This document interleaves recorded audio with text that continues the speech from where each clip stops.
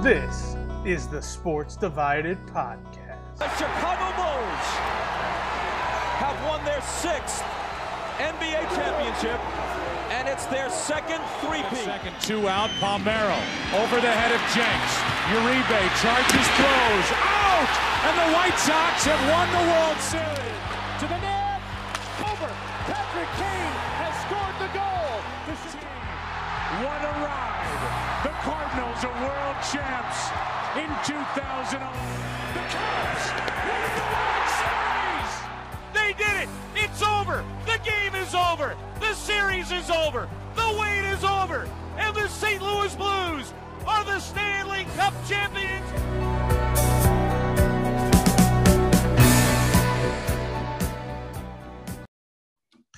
Welcome back to Sports Divided. We're recording on October 5th, 2022. Tonight we're joined by Dave, Keith, Matt, and I'm your host, Rick.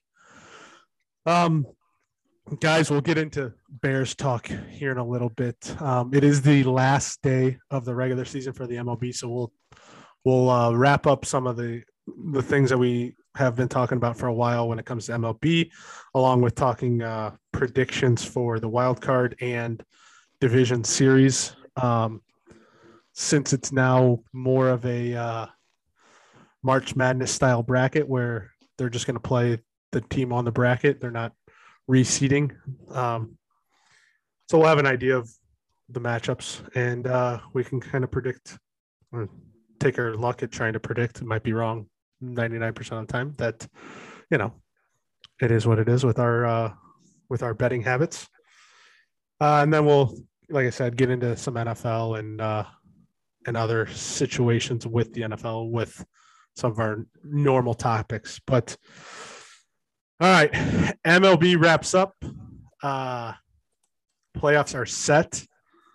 It took all of till today, so a day and a half before games start, to let teams know their times of their games for their wild card series, which I thought was a little late, especially since everything was wrapped up 2 days ago. Like they just now are getting out TV times and all that for them all. But any final thoughts from all you guys on just the way the season ended up? I can tell you that most of our MVP predictions, actually, I take that back. All of our MVP predictions are probably going to be wrong. Because I know for a fact nobody had Paul Goldschmidt and nobody had Aaron Judge. And I'm pretty sure those two are running away with the MVP. And Cy Young, on the other hand, I don't know if there's really clear-cut winners, but I know 3 of us had Walker Buehler and 3 of us had Garrett Cole. So we do know that those 2 guys are not in the running. And nobody had any of the guys that are apparently leading the polls, because who would have thought Sandy Alcantara or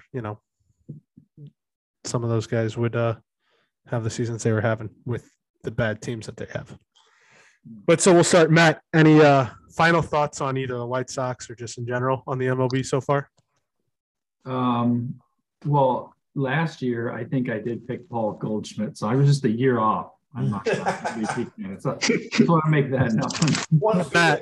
Matt, you will never match my first prediction when we first started this, and I said Jose Abreu was going to win the AL MVP, and he did. Oh, that was pretty amazing. Yeah, that's pretty good. So, I guess I could just say it's sad to see the season go the way it went, but I'm glad it's over, because it was painful. So we'll just move on to next year and hope for the better. That's I thought the comment by Ozzy was a good one. He's an idiot. He's an idiot. I saw that thing going around Twitter. Like, I was going to say, that nobody knows these ball club better than Ozzy Guillen. Yeah, I can't really do his that isn't the part I liked. The part I liked was the fact that he said, finding a new manager will be the easier of the 2 jobs. The harder job is going to be deciding who's in that dugout, who's playing the 25 players for next year. There's going to be the much harder decisions that have to be made in the offseason, because There's some Hey, truth. there's some favorites are going to have to go, and that's that, Lord knows I went through that a year ago. It's not easy.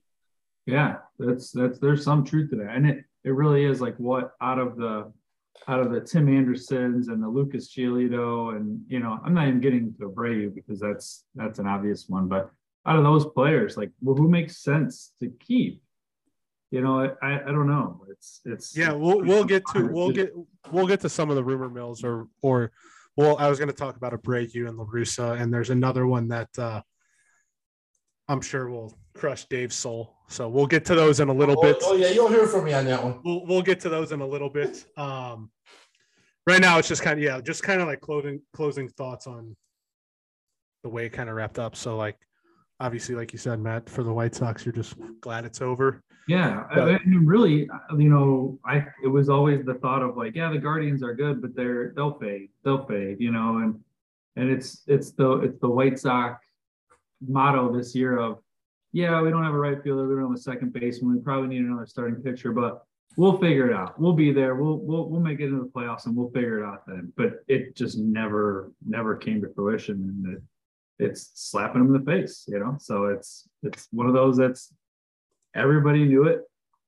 All the armchair managers knew it, and they didn't do anything, and just kind of glad it's over. Now I gotta hopefully look themselves in the mirror and make some tough decisions and make the right ones. This could go south real quick, or they could turn it around and have another couple good years with the players they have on the team. So I don't know where we're at, honestly. I know as a White Sox fan, it feels like it's been very rough for a while, since 2005, correct? So I have a question for you, Matt. 2006 was pretty good until we didn't make it. But you know what I mean? Like, I know, yeah. So the White Sox went through a lot of struggles in the mid to late 2010-ish areas, right? 15 to 18. Yeah. When do you think the last time the Chicago White Sox finished last in the American League? Dead last.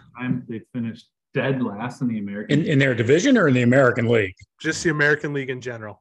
Oh, just no matter if they were in divisions or not. Okay. Yep. Well, I'd say something like maybe 20, maybe like a 14 in there, 16, 15. No, I don't think they finished dead last because it was Detroit was really bad. Add 32 or 38 years to your first guess. 38. Oh, jeez. 1976 was the last time they actually finished dead last. I thought it was about mid-70s. But you think, though, that one caught me off guard because you're like, they've had some bad and rough teams. But then I guess you sit there and you think about it, you're like, well, I guess Detroit was the worst team in 19, Minnesota in 2016, and then another team I was very surprised. So Jim Passan, a guy who does Baseball America for like prospects, puts out a list every single year of the last time the team finished with the worst record. Another team that I was very surprised to see when the last time they finished dead last in the American League is the Kansas City Royals in 2005.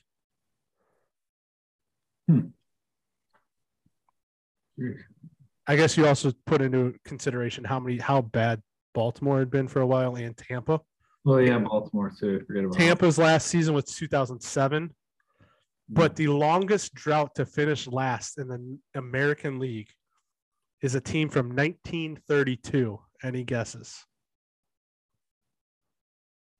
A team, what's that? The longest? The longest drought to finish dead last in the American League is a team in 1932 was the last year that they finished dead last in the American League. Maybe like the Yankees or something, right? Because they're always Yankees. It's kind of funny. So you think who are the teams of the 90s that were classified as the teams of the 90s, right? The Yankees, and Athletics, Yankees and Braves. Yeah, right. Yankees and Braves. Yeah, Braves both, for sure. Both identical. They were the worst team in the respective leagues in 1990. Those were the last times for both of them. But no, there's another team in the East that is 1932. Detroit? Boston. Really? Yeah, Boston has not been worse in the league since 1932. Wow, that's surprising. Yeah. Yeah. They had some rough years too. Yeah. Yeah, so you got Red Sox 32, White Sox 76, Yankees 90, Indians/Guardians 91, Angels 94, Blue Jays 95. And then you get into the 2000s. The Royals 2005, Rays 2007, Mariners 2010, Houston 2013, Minnesota 16, Tigers 19, Rangers 20, Orioles 21, and Oakland was the worst this year. And we'll just skip over the National League side because I don't want to stir any feathers. So to speak. It's 1918 for the Cardinals. Wow. Yeah. Wow. Yeah. And then the Dodgers are second, the Braves are second in 1990 as the longest. And the Dodgers in 92, the Mets 93, Brewers 2002, Rockies 05, Cubs 06, Astros, because they're in the NL at this time, 2012. So they had the worst record in the National League in 12 and the worst record in the American League in 13. Great two seasons for the Astros. Yeah, they were awful when they changed leagues. I remember that. Phillies in 2015. The Padres and Reds tied for the worst in 2016. Giants in 2017. Marlins in 19. Pirates in 20. Diamondbacks in 21. And the Nationals this year in 22.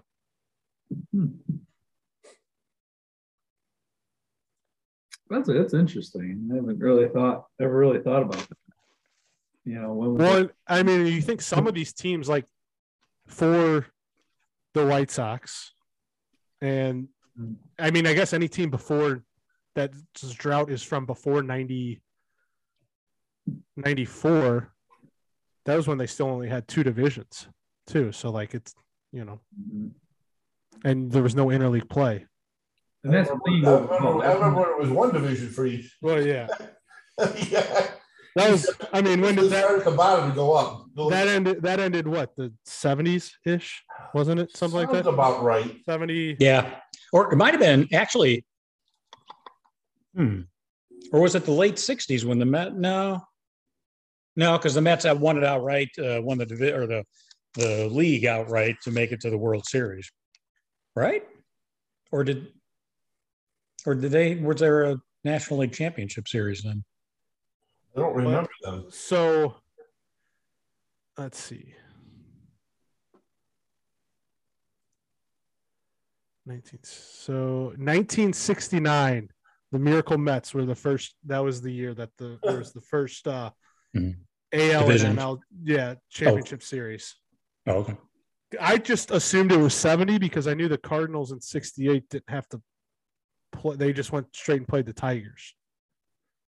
And then I didn't know it's kind of weird to just pick 1969 as the time to put in divisions and not wait one more year and have it be a even type of thing. But wasn't that same year the Seattle Pilots, weren't they in the American League?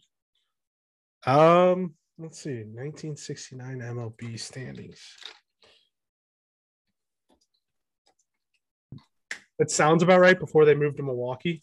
Mm-hmm. 69.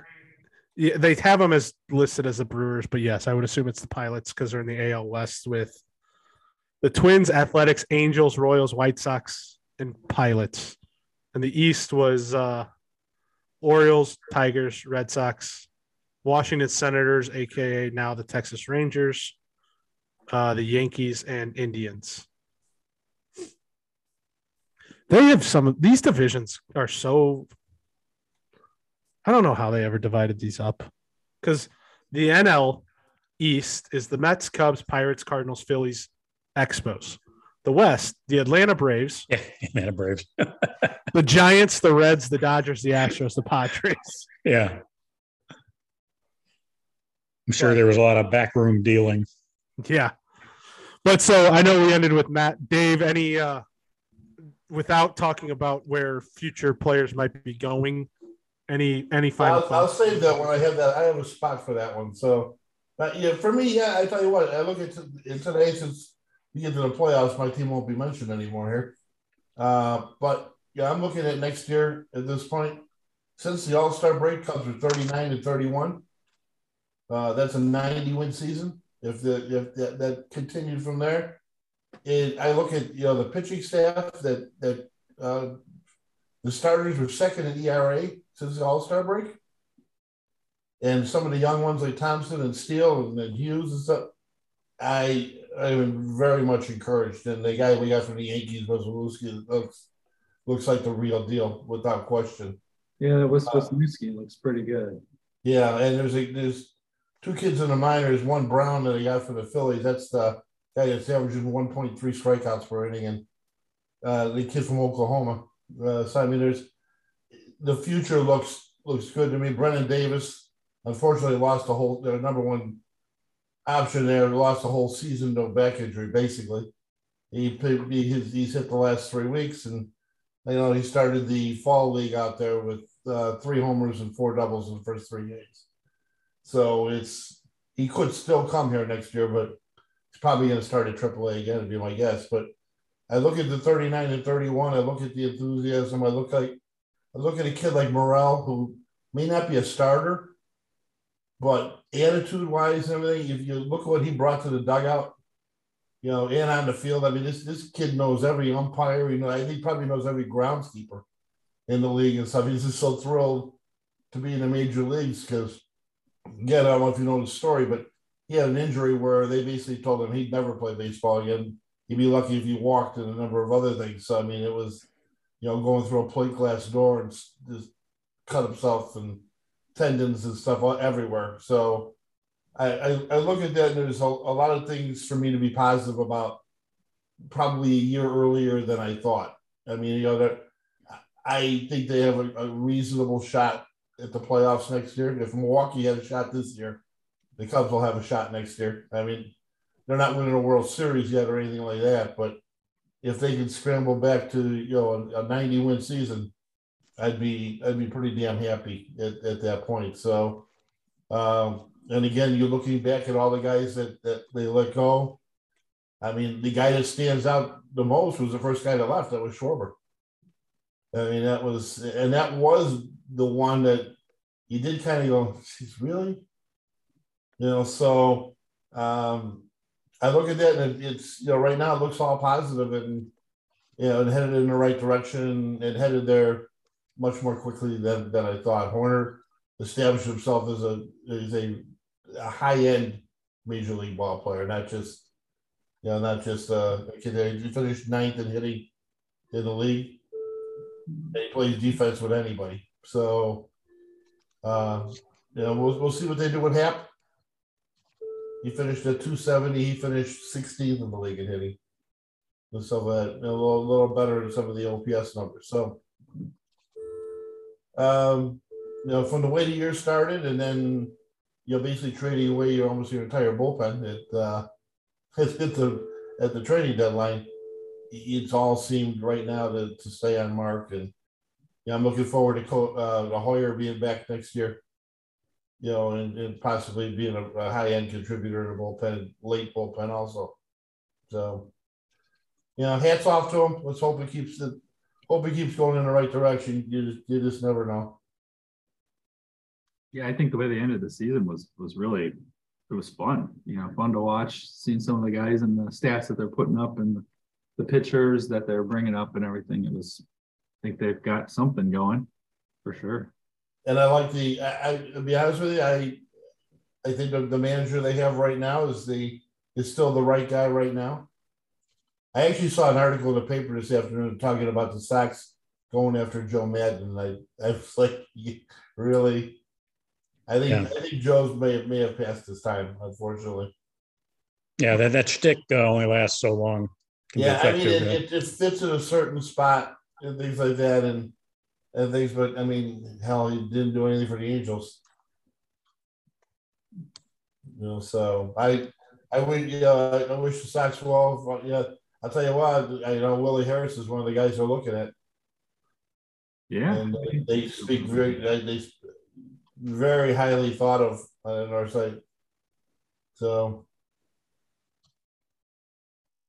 but yeah, so that's my take on this. I get to shut them down for a few months and focus on my guys on ice. Keith, any closing thoughts on just the season? Yeah, the Cardinals, I expected them to have a good season with their talent. What I think, it didn't catch me off guard, I guess I'd say, but as the season progressed with everything going on, a lot of the focus started on Arenado and Goldschmidt, but then as we went on, then it really the spotlight was really on Molina, Wainwright, and Pujols, and then of course Pujols with his surge just took it off the charts, and it's nice to have a playoff team, but I think in my lifetime, this might be, and it'll sound kind of, trite or corny, but this might be the most special season, I think, for the Cardinals since I've been following them. Now, of course, when you win the World Series, nothing tops that. I mean, that certainly, and you got to, as a Cardinal fan, hoping that happens this year, but that aside, you'd be hard pressed, I think, to go back through baseball history and identify a team that experienced what the Cardinals did this year with the if you want to call it, confluence of events, and all the different stories with again, Wainwright, Molina, Pujols, and then you have Arenado and Goldschmidt. I mean, what a collection of players. I don't even think you'd have to say arguably those five will be in the Hall of Fame. So you get 5 Hall of Famers, on the team, plus Paul DeYoung, when he makes it, and. We'll push the clock back a little, yeah. Yeah, maybe a little. So yeah, it just very satisfying. I think even, I hate to say this, even if they lose to the Phillies, I don't know. This is a pretty unique season, and I think one to really kind of savor.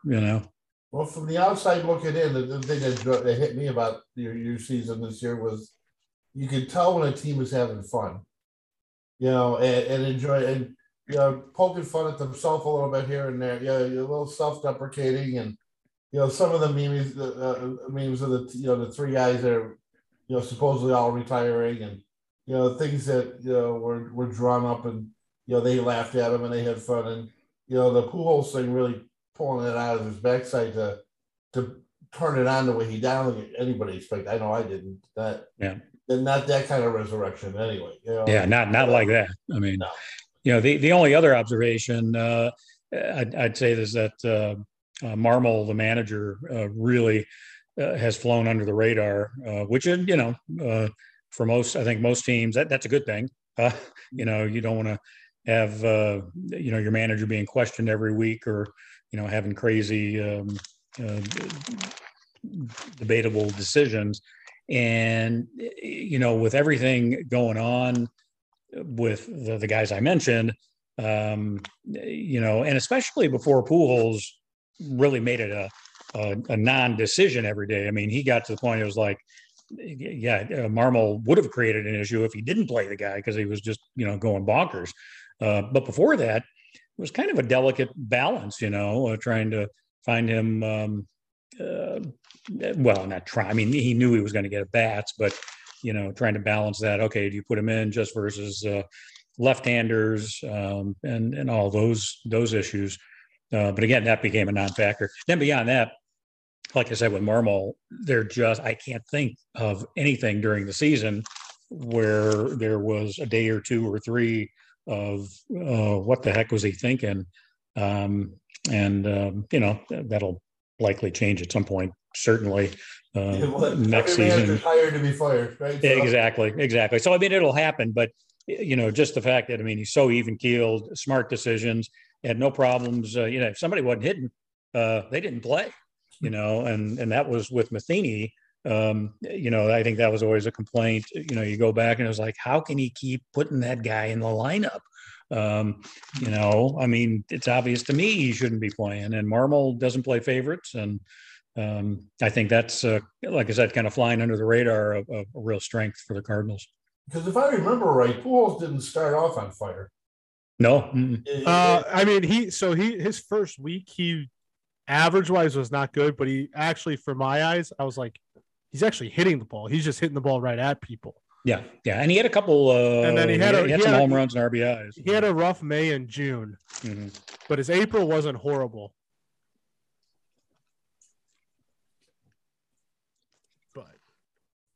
But it would have been easy to bypass him at that point. He's not going to be here next year. Yeah, all that stuff. I mean, at that point, he could have been overlooked, but he wasn't. So, and it worked out. Yeah, I mean, that's the kind of thing that could have been, with so much time left in the season, that could have been very uncomfortable and awkward for everybody. But he made it a non-issue.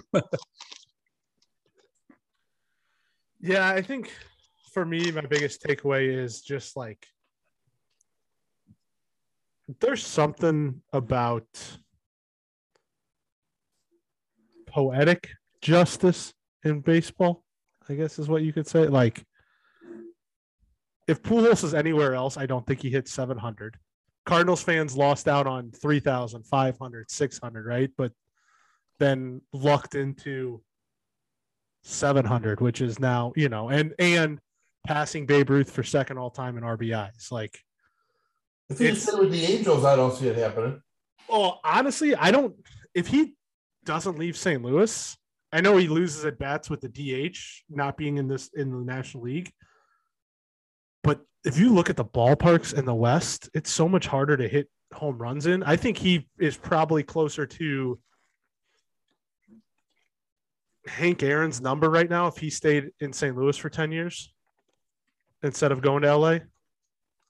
I mean, realistically, if he just stayed healthy 1 year and didn't have COVID in 2020, he's closer to Aaron's number.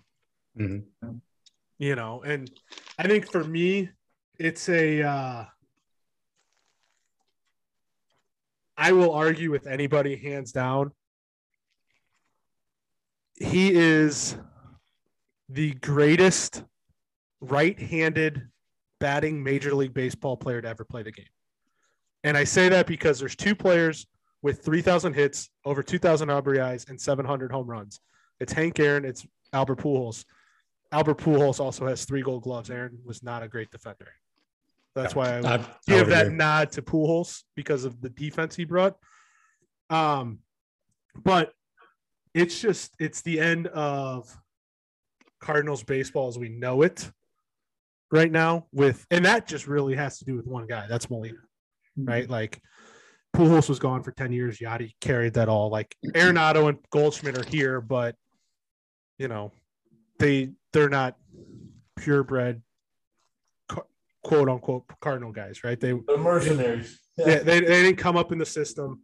One stat that they mentioned, that Bill DeWitt mentioned, so they had this big farewell on Sunday for the Cardinal, or for Pujols and Molina. One stat that Bill DeWitt mentioned, and I did not believe it, but I did check into it. The last time the Cardinals did not have a Hall of Fame player in their uniform, player, not just manager, was 1908. Whether, Wow. It's like guys I've never heard of that are in the Hall of Fame, like Roger Brisham, and then Miller Huggins. But then you go to like Roger Hornsby, to Frankie Frisch, to Johnny Mize, to Stan Musial, to Lou Brock, to Ted Simmons, to Ozzie Smith. Here's where the stretch happens that helped them out, was they signed Dennis Eckersley from 97 to 2000. So technically they got a Hall of Famer for 4 years there. And then Pujols came up in 2001, and Molina's been here ever since. And then you add in Arenado. I mean, you don't even count, if you want to argue that Goldschmidt isn't for sure one, Arenado's a for sure one. So he's still here for 7 more years. As long as, I mean, I don't, people are saying he might opt out. I don't think he opts out. Just tomorrow, Friday, he'll see what playoff baseball is like in St. Louis, and I think he'll be set. I don't think he's going to just pass up on $141 guaranteed $1 million for the next 7 years or whatever the amount is. But yeah, I think for me, it's just the season near the end, like, right, you kind of get to the point where you're like, oh my God, like they play again. I don't really want to watch this one. But like now looking back, now it's like until the NHL starts in 2 weeks, it's kind of like, oh, we don't have a sporting event every night that we can just throw on the background. We have Monday, we have Thursday, we have Saturday, Sunday. You know, without baseball, like baseball, even hockey, it's not every night. It's just, you know, not set days like football. We're coming to it's a little dead period where it's like there was so much stuff. I do it every year. I'm like, oh yeah, I can put. Oh wait, there's no sporting event to watch tonight. I don't know what I'm going to do. But preseason basketball going on. Matt, in St. Louis, Missouri, we do not get preseason basketball. 1 and 2, I don't care about preseason basketball, or really, I don't care about the NBA. Period. I know. To your point though about the Cardinals, it was really nice with Pujols because if he went to LA and then they let him go and nobody signed him, or he stayed with the Angels, the Dodgers, but if he stayed with the Angels, not that he wouldn't be in the Hall of Fame and not that he wouldn't have been, the great player that he was, but he just kind of went there and did this slow fade like everybody else does and like go over to Anaheim, and he kind of get forgotten about. And I think him coming back to St. Louis, chasing the 700, it got everybody back on track and brought him back to like the forefront of how good of a player he really is and was. Well, so it was nice. And I think that could have just been glossed over and forgotten about, and he would have faded off into oblivion and, made it into the Hall of Fame most likely. Maybe, yeah, he would have, but it was nice to kind of have this swan song and to remind everybody of like how amazing he really is. To that point, like people rip on him for such like having quote bad numbers in LA, right? This might, I think it's more to how great his first 11 years were in St. Louis, but he is still tied for 4th all time in Angels home runs with 222, ninth all time in doubles with 214, 7th in total bases with 2,062, and 5th all time in RBIs with 783. Like he had a nice career just there. Yeah. I mean, now again, a lot of the leaders in some of the stuff, Garrett Anderson, Mike Trout, Tim Salmon, but I don't know. I would still take Pujols over Trout in a debate. I think so. Yeah, for sure, especially all time, no matter what. But I kind of go back to when we talked a couple weeks ago about the all-time player list, and that Albert Pujols was 31 behind Derek Jeter and Alex Rodriguez, and I just sit there and laugh and like, just like some of the biasness. Yeah, but is that also a reason for him being over in Anaheim for as long as he was and just didn't win anything, didn't do anything, put up stats, but maybe they weren't top, but they were great stats.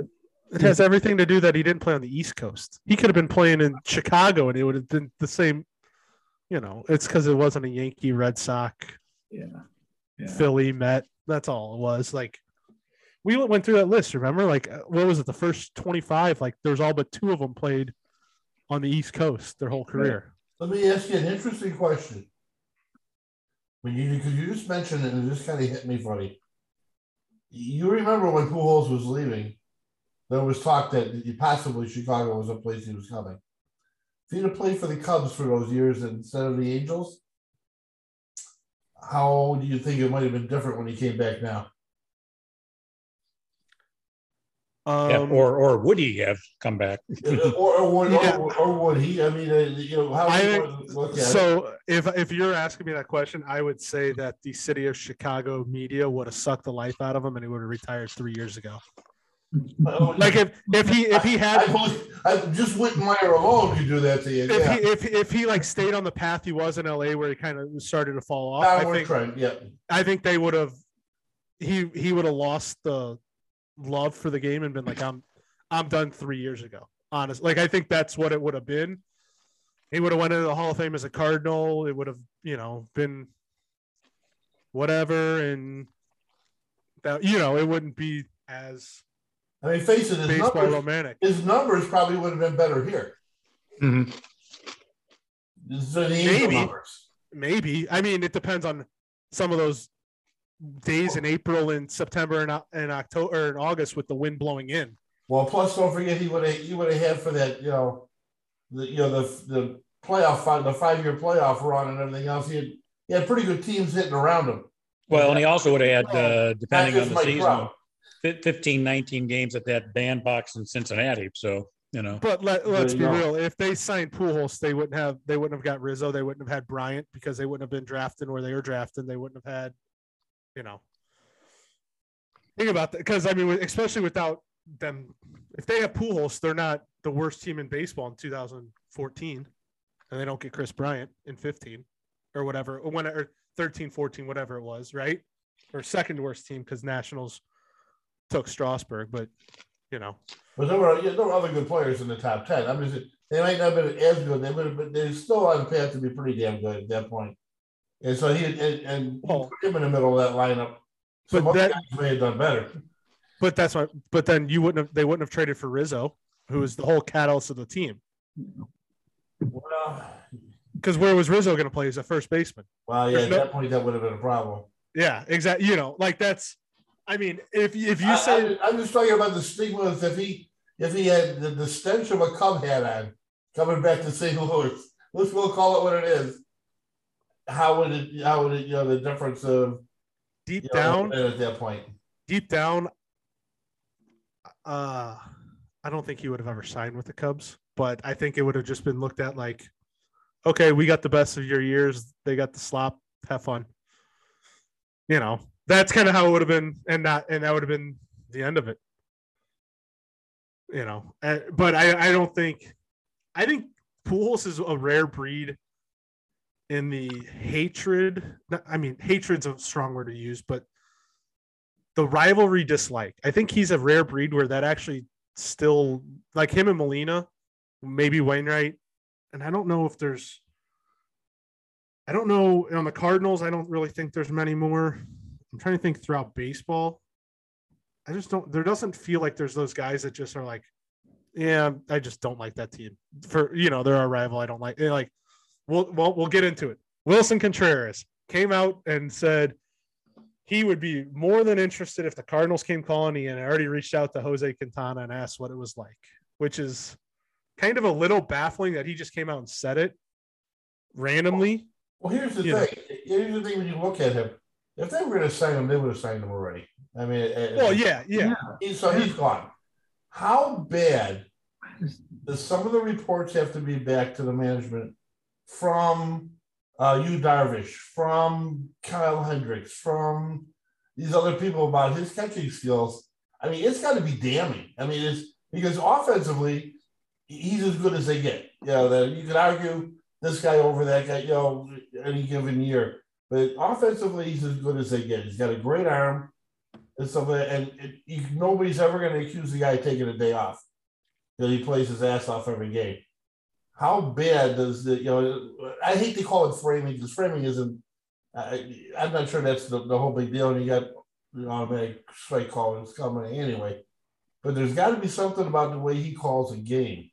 And it was actually Steve Stone who brought it out on an interview on the Sox radio. Saying that there were some rumors that his game preparation and stuff is the part that's killing him and stuff because how he didn't go at the trade deadline, nobody was willing to get much of anything, and now there's nobody clamoring at the door and stuff like that. I don't know. I don't see it. I thought to me he looked pretty good on all that stuff, but I'm not a pitcher. Yeah. So what's the scuttlebutt, in the scouting world? There's got to be something. There's got to be something there. It can't be nothing. You want to know what I think it is? It's smoke and mirrors. The Cubs were asking for too much. They couldn't get what they wanted. So now they're trying to backtrack and say, well, teams just don't like him as much. Because remember, when he first came up, they were saying, he calls a great game. He's great defensive. Like, he had the best framing. I think it's spinning numbers in their favor to. Well, now when he first came up, they used to pull him out and put David Ross in to finish games. But John Lester didn't want to throw to Contreras. Right. Well, so we're talking about some serious pitchers there. Not run of the mill guys. There has to be something to it. There's no. Can it be fixed? Can it be all that kind of stuff? I don't know. I mean, the guy's he's going to play hard for wherever he goes to. I mean, but if it was nothing, they'd be signing him to an extension right now, and that'd be over. But it's not. It's obviously not nothing. No catchers in the pipeline. I think they want to just turn. I think my personal belief is they're doing this because they want the easy way out of being able to say we completely turned the page from that whole era. Because they got so much grief for the. I mean, but let's he be was real. Barely part of it. I mean, it was. He was his first year. I mean, and you had Montoya who caught. He was in the core with Rizzo and all them until they all left. Like that was the core was Contreras, Baez, Bryant, Rizzo. So that's my point. Contreras came up at 16. Yeah, but they all stuck around until 20 or 21. So they were there together 5 years still. And then I think if it wasn't for COVID, they would have been gone sooner. But I'm just saying, I think they're using this as an easy way to be able to turn the page because let's be real. Besides, and you don't fully know what Crow Armstrong's going to be. They got absolute dog crap back in the Schwarber trade and the Rizzo trade and the Bryant trade. Like they didn't. No, hang on in the Bryant trade. That guy's coming yet. Well, that's your young shortstop, and then also Casio. They got 3 players in their top 20 recruits out of it.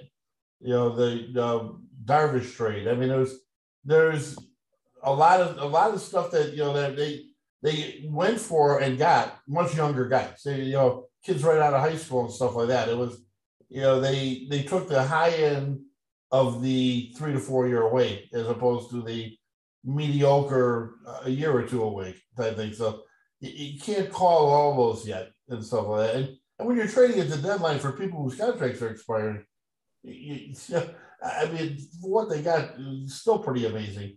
The Mets are the ones that got hoisted in that whole thing, but we'll see as they come. So it's I still think they would, because they got to know if he goes to St. Louis and tears it up and haunts them for the next, forget Lou Brock at that point. If he goes to St. Louis and tears it up for the next even 5 years and haunts them or something, they know it's going to be hell. And so there's got to be some confidence somewhere that he's not that well liked from a pitching staff standpoint. It's the only thing that makes any sense. The only way the Cardinals sign him to 5 years is if he's a pure DH. I honestly don't think they go after him at all. I think they will keep Andrew Kisner and go after somebody like Tucker Barnhart, who's going to be a 1 to 2 year guy because they have Ivan Herrera, who they think is going to be the next Molina, who spent some time here this year when Molina was hurt and was in AAA. I don't think they're going to spend the money on Contreras. I'm not sure anybody is. You look around, the Mets didn't pull the trigger.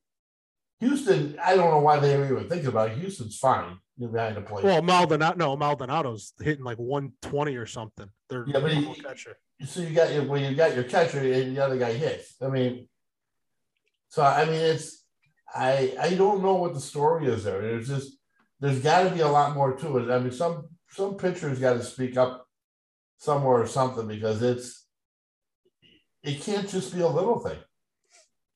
You know, if it was just framing, even that it can't be enough. So it makes no sense from what we know. But I was saying, whenever it comes out, it's got to be more than a gnat on an elephant's butt. I mean, it's a major stain somewhere from, some major league pitchers. I mean, when the aces of your staff don't want to throw to your catcher, that's a problem.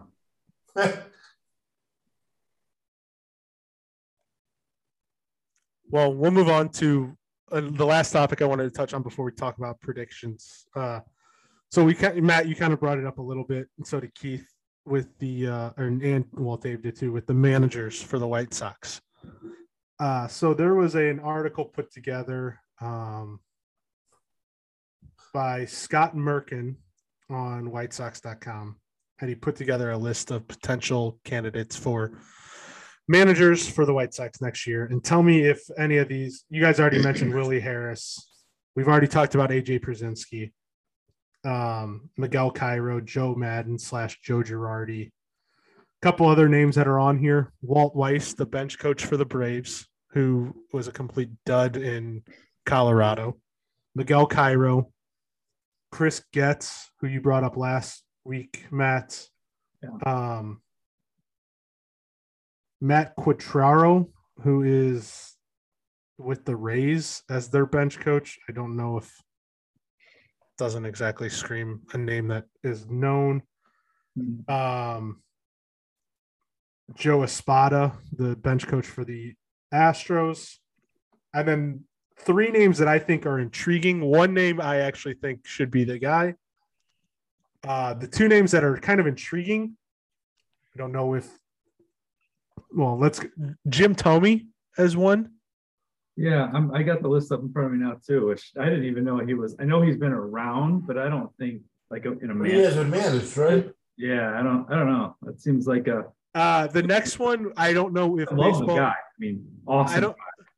I don't know if baseball would be ready for this, but I think it actually would probably be a good hire for the roster if they were going to keep the roster the same. Carlos Beltran. Yeah.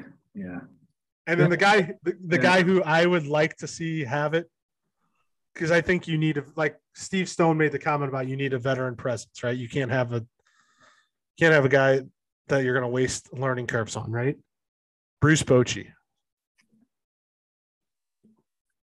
Yeah, but isn't he? Yeah. I mean, how old is he? 67? They're not going to bring in anybody with no management experience. They've already been pretty clear with that. And they want somebody that's been to championships. I mean, they follow what they said.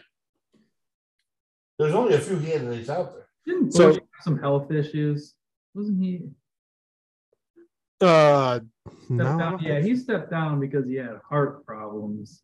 Matt, Urban Meyer stepped down because he had heart problems. Well, yeah. Urban Meyer has head problems. That's a different issue. No, I think Bochy. Yeah. Do you remember when Bochy stepped down with those heart problems? Nah, vaguely. Not really. No. It was the spring training, or right before 2019, the last time the Giants had the worst record in the major leagues. Yeah. So he was done. Yeah. Posey was out the whole season that year. Mm-hmm. I think Bochy would be good for what they need as a manager. I think Carlos Beltran would be a guy that could probably get the most out of some of those Latin players. But I don't know if the MLB would be ready to let Beltran back in after what happened in Houston and him being hired to be the Mets manager in 19 and then instantly told no because of everything that was happening. Yeah, that was interesting. Well, Willie Harris sounds interesting. I don't know. Just because he's been, with the White Sox. He's been in Chicago. He's minor league coach for the White Sox too. And I guess he's pretty highly regarded. I don't want to see like an AJ Pierzynski I don't think I want to see Jim Thome either. It just feels like another Robin Ventura. You know, you're gonna come in, it's gonna be. So does Willie Harris. I mean, you're taking a guy who had 3 good moments with the White Sox as a player, and then hoping he makes that magic again as a manager. Yeah, I don't know. Joe Girardi. The last two times have not gone well for him. Victor's last 3 times pretty much. Right? Actually, you know who? If they weren't coming off of Tony La Russa, who I think would be actually the perfect fit for this team, is Mike Schilt. But him and La Russa are too similar. Yeah. I think Schilt managers somewhere relatively quickly. Just don't know if the White Sox are the. You can't bring in a manager who expects people to play hard. Yes, you got to bring somebody that's going to, because the roster. I guarantee the roster won't be that different. Who's watching Spanish? Not me. Did anybody else hear that? I heard they cut in. Oh, now I have a video on Twitter, something from the Ukraine war. Oh, maybe that's what it was. Maybe it wasn't Spanish. It's real low. Oh my gosh! Picked it up. Good. Mostly on your microphone somehow. Yeah. Wow. Good mic. And I thought it was Mexico City cutting in. One of our thousands of fans. So we'll move on to predicting. We're going to go rapid fire here. So what I'm going to do is I'm going to go by each person. So we'll go Dave first. So Dave, Tampa Bay, Cleveland. Who wins that wild card matchup, you think? The Rays. And then it would be the Yankees versus the Rays. Who do you have? Okay, so it's the Yankees versus the Rays. I'm going to go with the Yankees. Seattle, Toronto, and the other wild card? Toronto. Seattle's picked a bad time to really play very poorly. And then it would be Houston versus Toronto then. And I'll be going with the Astros. All right. Keith, AL. Rays, Guardians. I'm going to go with Guardians. Yankees, Guardians. But it doesn't make any difference because the Yankees. Mariners, Blue Jays. I'm going with Mariners. I think first time playoffs in forever. They're going to be reinvigorated. Houston, Mariners. But we'll promptly get wiped out by the Astros. So. Matt? I too will go with the Guardians. They've found the right time to play the best kind of baseball, and they just don't make any errors. They're good. So, they just play a sound baseball on. Yankees, Guardians? Yankees. I don't see that. Mariners, Blue Jays? I like the Blue Jays. I go with the Blue Jays and then Houston. It's, All right. I got Cleveland, the Yankees, the Blue Jays, and the Blue Jays. I think Houston's been off too long, and as I say that, they almost threw a no-hitter yesterday against the Phillies, but Yeah, that's the plan. Come on. He looked I don't know. really out of it. I don't know. Like, it just feels like, I don't know. Something special could happen in Toronto. Yeah. And plus, if they get to the World Series, it'd be all hell because half the teams don't have their full teams vaccinated, and you have to be vaccinated. That'd be Toronto. Cool. Yeah. I think Toronto was one of my early season picks to go deep too. So I don't know. I will have tomorrow or next week. I will have all of the. We'll look at all of what we actually predicted division winners too, and see how far off we were, and what our World Series were. Because I think I actually had Toronto and the Mets in my World Series, if I remember right. That sounds right. Yeah, I think I might have. And I had Scherzer and Barrios as the Cy Youngs, and Tyler O'Neill is the NL MVP. That didn't work out too well. And same thing with Xander Bogaerts. Hey guys, want to keep up to date on all your sporting news? Head on over to our new website, sportsdividedsn.com, and sign up for our emails. You'll get emails anytime there's new content created and posted on our website. We're looking to be your sports news provider. We promise to give you our best content about the teams you and we care about the most. Again, the website is sportsdividedsn.com. Go on over and check us out.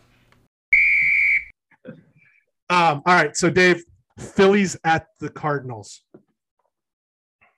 I tell you, this was a tough one. The way the Phillies are putting runs on the board, but I'm going to go with the Cardinals for one series because I think they're going to find a way to win.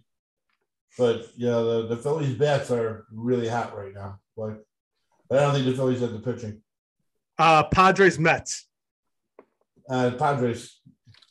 All right, so you got Cardinals and Braves. Braves. And then Dodgers Padres. Dodgers. Keith. What's my first series here? Phillies and Cardinals. Oh, I've heard of that team. I'll go with the Cardinals. Padres and Mets. I'm going to go with the Mets. Dodgers Mets. Dodgers. Cardinals Braves. You know, my heart wants to go with the Cardinals, but I got to go with the Braves. Matt. Phillies Cardinals. Cardinals. Padres Mets. Mets. Dodgers Padres. Dodgers Mets. Yeah, I mean, it's just gotta go with the Dodgers. And come on, it's hard not to. I can see it go one way, but yeah, I don't know. Cardinals Braves. I don't know. I think Cardinals. So I have the Padres beating the Mets. I have the Dodgers beating the Padres. The Cardinals over the Phillies. And what is a storybook season without at least getting to the ALCS with the way Molina and Pujols are riding off for the sunset right now? So there's probably some devil magic that'll get a Dodgers Cardinals NLCS, like, we've had several times. Oh, no, I'd like to see that because the Cardinals have the Dodgers number. Yeah, especially in the postseason. Yeah. That's what I'm hoping for. Yeah. We don't, maybe not in the regular season, but postseason comes around. Kershaw. It's called Kershawing when you have your hands on your knees and your head up in the air as Matt Adams or Matt Carpenter take you deep in the seventh inning. Yeah, the Dodgers just got to be thinking, oh, crap. Keep them away. Yeah. The only, so to the point of the Phillies, I think the Cardinals, their starting pitching with Quintana and Montgomery can do a good job minimizing the Schwarber-Harper damage because of left on left, which helps the Cardinals. That's the only thing that I think, and then I'm just kind of praying that they beat the Braves. I think, but I do think the Braves owe us one from 2019 where we ended up winning the NLDS 19-2 in Game 5. When they scored 10 runs in the first inning. Yeah, it was embarrassing for them. I'll tell you, the Braves are, like you said, it's a tough team, and they tracked down the Mets when you didn't think they really had a shot at them. But did they track them down, or did the Mets do what the Mets do? Well, the Mets did what the Mets. Now the Mets still end up with what, 100 wins. Yeah, I mean, yeah. No, I know 100 and 101 wins. Let's go completely here. But Dave, let's be real. They lost 6 to the Cubs, 6 of 7 to the Cubs. Yes, they did. If they split with the Cubs, guess who wins the division? The New York Mets. They also went down the stretch. The point is they ended up with 100, but down the stretch they lost 2 or 3 to the Nationals, and they lost 2 or 3 to the Marlins, and they Got Well, they swept also had at home by the They had Cubs, the games with the Braves to be able to win it and they got swept. Yeah, Yep. exactly. That's what I mean by the Mets being the Mets. They just That's why they're done now. I mean, pond scum's always going to be pond scum, no matter the color, no matter the time, no matter the day. For those who didn't know, that's what St. Louis likes to refer to the Mets, especially around the 80s, was pond scum. Yeah. Just because of the filth that was in New York at the time, and that they were second fiddle to the Yankees all those years, and still are. But we will move on to the NFL.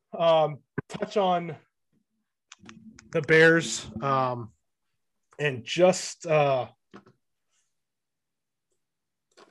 we'll let our resident Bears season ticket holder start this one off. Matt, Bears Giants. What'd you think of the? Let's direct you in a. What'd you think of the fourth quarter when the Giants had no quarterback whatsoever on their roster, healthy enough to play? Let's go ahead and start with the beginning. It's called a bootleg. Learn how to stop it, defense. There were a couple nice throws from Justin Fields in the beginning. There was a laser down the center of the field, and there was a deep ball to I can't remember who it was. But Mooney caught the one. Actually Mooney, yeah. Mooney One of his 3 catches on the year. Yeah. Yeah, I mean, it was beautifully thrown balls. I don't know. I mean, I think the Bears are who we thought they were, and it's just like I don't know. It's hard to understand what they're really trying to do. I don't. You think? I just don't. I don't know. Are they sabotaging? Do they not trust in the Justin Fields? I don't. Well, okay. So you want a stat? You want a stat that goes to your point? Do you know how many rushing attempts Justin Fields has on the season as a quarterback? I think he has more rushing attempts than he does completions. 34 and 34. Yeah. 34 completions. He has he's not designed. He has only 67 attempps.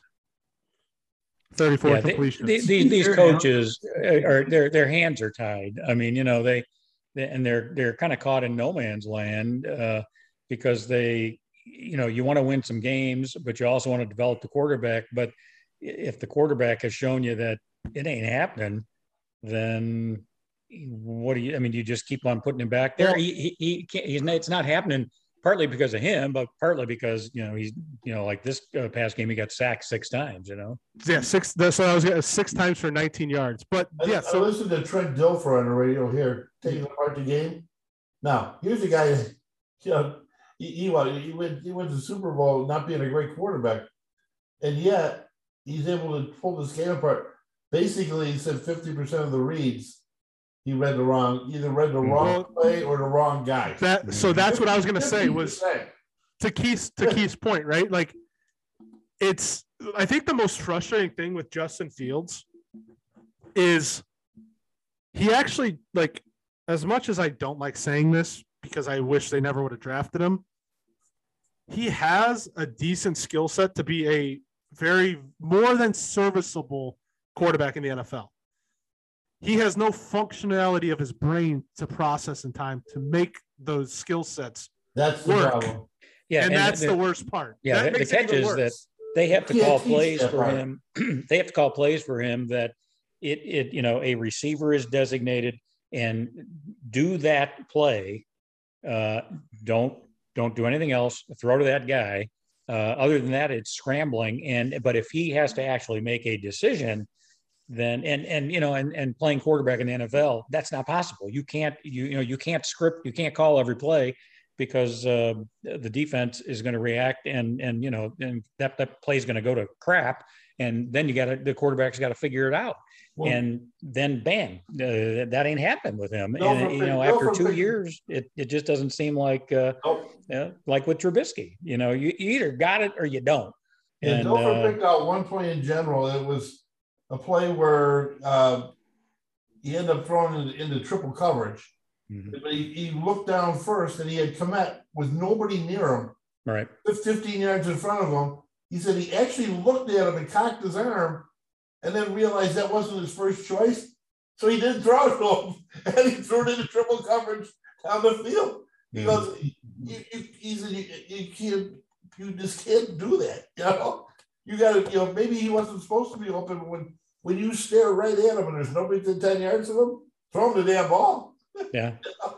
Yeah. So some of the advanced stats for Justin Fields are they make it even worse. So his average completion air yards is 7 yards, meaning the average completion he's throwing, the amount of the ball or the air the ball covers. Yeah. Wide receiver screen. This is 7 yards downfield, not just 7 yards. Yeah, not 7 yards in any direction. Yeah. The average intended air yards is 9.3. So he's a negative 2.3, meaning that he's not completing anything downfield, which and in today's NFL, you are not going to be successful like that, or depending on your running game, because you're just not going to win. Well, yeah, I mean, but they've had really solid run games in the first 3 games of the season, so they've been leaning on that a lot. I just don't know if they've been opening it up. But I don't know if they can. The offensive line has been serviceable. Matt. It was awful this week. They're serviceable. They're serviceable when it comes to running the ball. Right. Mm-hmm. Think of even the Packers game with how much he got away, but think of all the pressure that they had. Well, yes. Well, because they're dialing up blitzes left and right, and Justin Fields doesn't know where to go with the ball. They're not even dialing. The Packers weren't even dialing up blitzes. They were just showing a blitz and having some guy drop out, and he just couldn't read it. He couldn't read to slide the coverage one way or the other, right? But go ahead. Yeah. I don't know. I don't see the opening it up for Justin Fields to actually. But you don't have the players, and I don't know. Justin Fields. You don't think Khalil Henry's going to make a difference? Your best receiving weapon. Well, I don't even think Cole Kmet is anything more than an offensive tackle. And then you have Dan Orlovsky. That was exactly what he said on Get Up. And it's the truth, though. But it's the truth. He's so lumbering. He doesn't. No, well, but it's not even just that. It's they need him to. They need to at least keep one tight end in, or they need a running back in to help block. Otherwise, they can't empty it out. They cannot empty out the backfield. Oh no. Once you take the run off the table, look out. You have nobody. It's not even that point. I'm talking about, Dave. I'm talking about because he can't rely on the 5 guys to block 4 guys. Yeah. Well, so they have to have somebody else in there. Rely on him to pick the right guy out. Well, that's a whole other thing that we have some. I have some more stats, but I'll let Matt finish his points. Thing though, too. To his point, he just gave Justin Fields a big out, and I don't think Justin Fields gets an out. It's not just they just survive. I don't think he was giving Justin Fields the out. I think he was trying to give the new management and the new coach the out. Yes. To be able to say, you guys got left with nothing, along with a quarterback that needs a lot of help. Yeah. Well, and also think about even, he had the 2 nice passes in the first half, but even the one, was it was a nice pass, but it was more of Mooney's catch, laying out and diving to catch that. But so anyway, you got to give him credit for that. But there were a number of passes that just weren't on the mark. And, and there were, there might've been some pressure, but it's not like he was being dragged down. There were several unpressured throws that were just plain bad. And, you look at that, you look at the big picture and, whether you improve your offensive line, whether you get better receivers, call better plays, to me, he just doesn't pass the eye test. It's not happening. And, you would know, and we've talked about this before, there certainly are quarterbacks that have figured it out after, a couple years, in the league, maybe 3 years, whatever. But for the most part, you know what you got. And this is not happening. And I think the Bears are going to be in the market for drafting a quarterback come next spring. I don't think he's any different than Jones is with the Giants. Right. The Giants have been waiting for the same, and Jones has got a good arm. He can scramble. He does stuff. He makes poor decisions. Mm-hmm. Real poor. But Matt, so go back to your point with Dan Orlovsky was making about the wideouts, because we want to drive this home, and I'll let you drive it home. Well, no. Since you brought it up, I was going to talk about it, but you brought it up first, so go ahead. No, it's just that there isn't. I don't know. You know, it's just that Justin Fields. It's hard. It's hard to pinpoint. I mean, he hasn't looked good, but the team isn't good. I don't know how you're able to definitively say one way or the other, or what's progress when you're scrambling and you're getting pressure, but you don't have anybody open to throw the ball to. So you try to force it, or you don't go to your second or third reads. I don't even know if you can go to second or third reads. So you run the ball, right? You run the ball. It's easier on your offensive line. We've got two pretty good running backs when Montgomery's healthy, and it's worked. So it's in that respect, yeah, you want to win the football game, but you also want to make,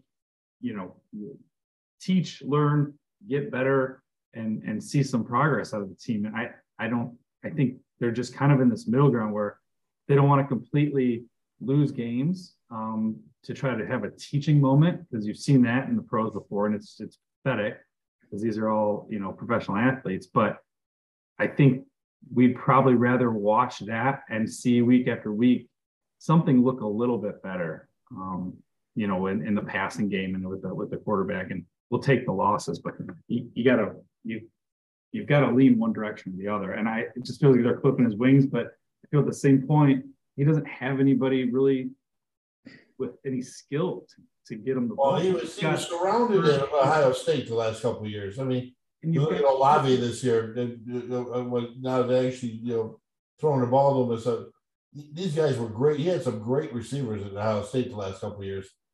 And they bailed him out of a lot of stuff. And it covers up a lot of flaws. So you can put the ball in an area. You don't have to put it right on the money. And I don't know that, we just don't have the talent surrounding him. And I just don't think he's there yet. And to know that he is or he isn't, I don't know that we can make that call. But then now that you get into the Mitch Trubisky territory where it's like, oh, it's kind of the same. He's got it. We just need to, give him some more weapons and this and that. And you do, and you get the defense, and then you see like, oh, this isn't good. So I think you just waste years. And we've been going around like this for a while. So he's losing his job in Pittsburgh too. So yeah, that's already done. That's already done. But to your point, Matt, I think progress is what Dave talked about. Well, the picture I showed last week, where you have a check down that can pick up positive yards and you still throw the ball down. You still make the decision to throw the ball downfield into double, triple coverage, right?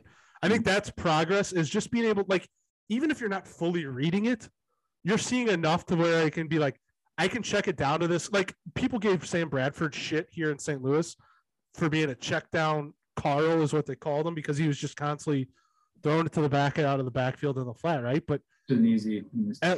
At least he was staying positive and trying to stay in front of the sticks instead of sacked or picked, incompleted. Yeah, exactly. I mean, a 3 or 4 yard gain is better than throwing the ball down the field. At worst, interception. Or an incompletion. And just like you said, keep ahead of the sticks. If you check it down on second down, you pick up 4. Hey, guess what? It's 2nd and 6 or 3rd and 6 instead of 3rd and 10, because you try to go 12 yards downfield, right? But also, so to your point, Matt, what the biggest thing that Dan Orlovsky was saying was Darnell Mooney's a 3 in any actual good offense, and St. Brown and Pringle and all those guys in Kansas City, they were all 5s. In Green Bay, they were 5s. They barely saw the field. They were on special teams, right? So that was his point, was like your 1 through 3 are 3 and 5s everywhere else in the league. Right. Yeah. And you can single coverage all these guys with your defensive backs, and it's just it doesn't, you don't have anybody there that's just going to break open. Like, you see Justin Jefferson, everybody on the field knows he's the best receiver. Yet somehow he's always just wide open, and it's just because he's that good, or they scheme it that well, or you have that gap of talent from the defensive backs or, the safeties, the cornerbacks versus the wide receiver. He's able to just get open. I think Justin Fields can hit somebody that's as wide open as Justin Jefferson gets. So I'm not think he needs a wide receiver, Justin Jefferson level, to be good, but it's like, I don't know. He needs something better than a guy who should be in the slot every single time. Right. Darnell Mooney. But, well, and Poles really has his work cut out for him here because Matt, I think, accurately pointed out, Fields is not playing well, but you just have so many other issues that where do you start? And they're all so interrelated. So, you can't blame it on just one thing. Everything impacts everything else. And so I don't know. Well, they've only got 20-something guys from last year's squad. Well, you have $100 million in cap room next year, so that's one way you can. But what would have been nice is if we had a receiver this year to work with Justin Fields and make him. Yeah, you know what? You know why you didn't? Because they traded that first round pick that they could have used to get somebody for Justin Fields. If I'm Poles, you know who I actually call? I got one more point that I was going to make about Fields, but real quick, do you know who I call if I'm Brian Poles about a wide receiver? He's signed now. Terry McLaurin. Yeah, Washington, you guys suck. We'll give you a first round pick, and I don't know, Roquan Smith for Terry McLaurin. Pair him with Justin Fields. Yeah, I'd love to see that. But so then Velus Jones was supposed to come back and make his return from injury, and then fumbles the Yeah, I'll tell you, my fear is that they'll go out and get somebody to retaliate. This is painful. It's like the thing is they're also hyping up all these guys. They're hyping up a lot of guys. Like I saw Jones play at Tennessee. He wasn't anything really special. No. In a simple offense. But to college, that's where I was going with this point. Does anybody know why Justin Fields left Georgia? Didn't they bring in somebody else? No, well, he was a freshman. He lost the job to Jake Fromm because he couldn't run a pro style offense that Kirby Smart wanted to run down to Georgia. Oops. That's his issue. That's his issue right now. He can't run a pro style offense in the NFL. Well, yeah, but the Bears don't run a pro style offense. So. They're in middle school offense. Well, semi-pro. They're in flag football territory. But no, to that point though, like I didn't even think about that coming out. Like if he couldn't compete, he couldn't win the job as a good enough game manager reading a play at Georgia on a team that was, that was the year he left. His first year in Ohio State was the year that Tua threw the touchdown to Devontae Smith to beat Georgia in the national championship game in overtime. And he couldn't be the quarterback that year because he just couldn't beat out a true freshman and Jake Fromm, who is now a fourth string or third string quarterback in Indianapolis or Buffalo, wherever he is now. I don't know where he's at now, but remember we even talked about drafting Fromm. When we talked about that, we're like, oh, Fromm would be great in the third or fourth round to maybe keep behind Trubisky and see about, But the last stat on Justin Fields. So there's Next Gen has all the advanced stats, right? So they have this stat called completion percentage above average. So your completion rate higher or lower than what the normal average completion rate would be on that play for most players or most quarterbacks. I just thought we're going to talk about the top three worst and the worst three and the top best three. Anybody have a guess on who has the best completed over average as a quarterback this year at 10% higher than average on most throws? I would give everybody 5 guesses each, and you will not get this guy. Jalen Hurts? No, Jalen Hurts is actually 4th. Mm-hmm. Mitch Trubisky. Trubisky actually is less than 0.5% away below average. So he's right at average. Yeah. Dave? I'm running through them in my head. I would have went with Herbert, stuff like that. But Herbert is right behind Hurts. He's 5th. Tua is 6th. Patrick Mahomes is 8th. Josh Allen is 11th. I don't know. Baker Mayfield. Matt Ryan. Wrong way, Keith. Geno Smith. Oh, yeah. Somebody just mentioned the other day he's having a pretty good year. Yeah, he's 77.3%, and he's 10% over average. Yeah, if I'm not mistaken, that for some reason, now that you mention this, I recall that with him that he has always had a very high completion percentage. Yes, that I think goes down to check down Sally. Yeah, that comes from his height, and maybe that comes from where he was in college. Like Bradford was in Oklahoma, they checked the ball down to DeMarco Murray and Adrian Peterson a lot. West Virginia checked the ball down to Tavon Austin and Stedman Bailey and all these guys a lot. Guess what Ohio State didn't really do? They didn't check the ball down. They were throwing it downfield or he was running. Number 2 is 5.2% over average. This quarterback is not currently a starting quarterback. Or he was not. I should say he was not a starting quarterback last week. To be determined this week. I don't think he's going to start, though. A Pickett. No. Jameis Winston. Oh, Jesus. And then does it matter if you throw it to the other team or is it that your yes, it does. Okay. Thought I'd ask, And then One drop. In that case, his completion percentage is 90%. Yeah. And He then finds an open guy all the time. the number 3 at 2.6% is everybody's favorite up north, Aaron Rodgers.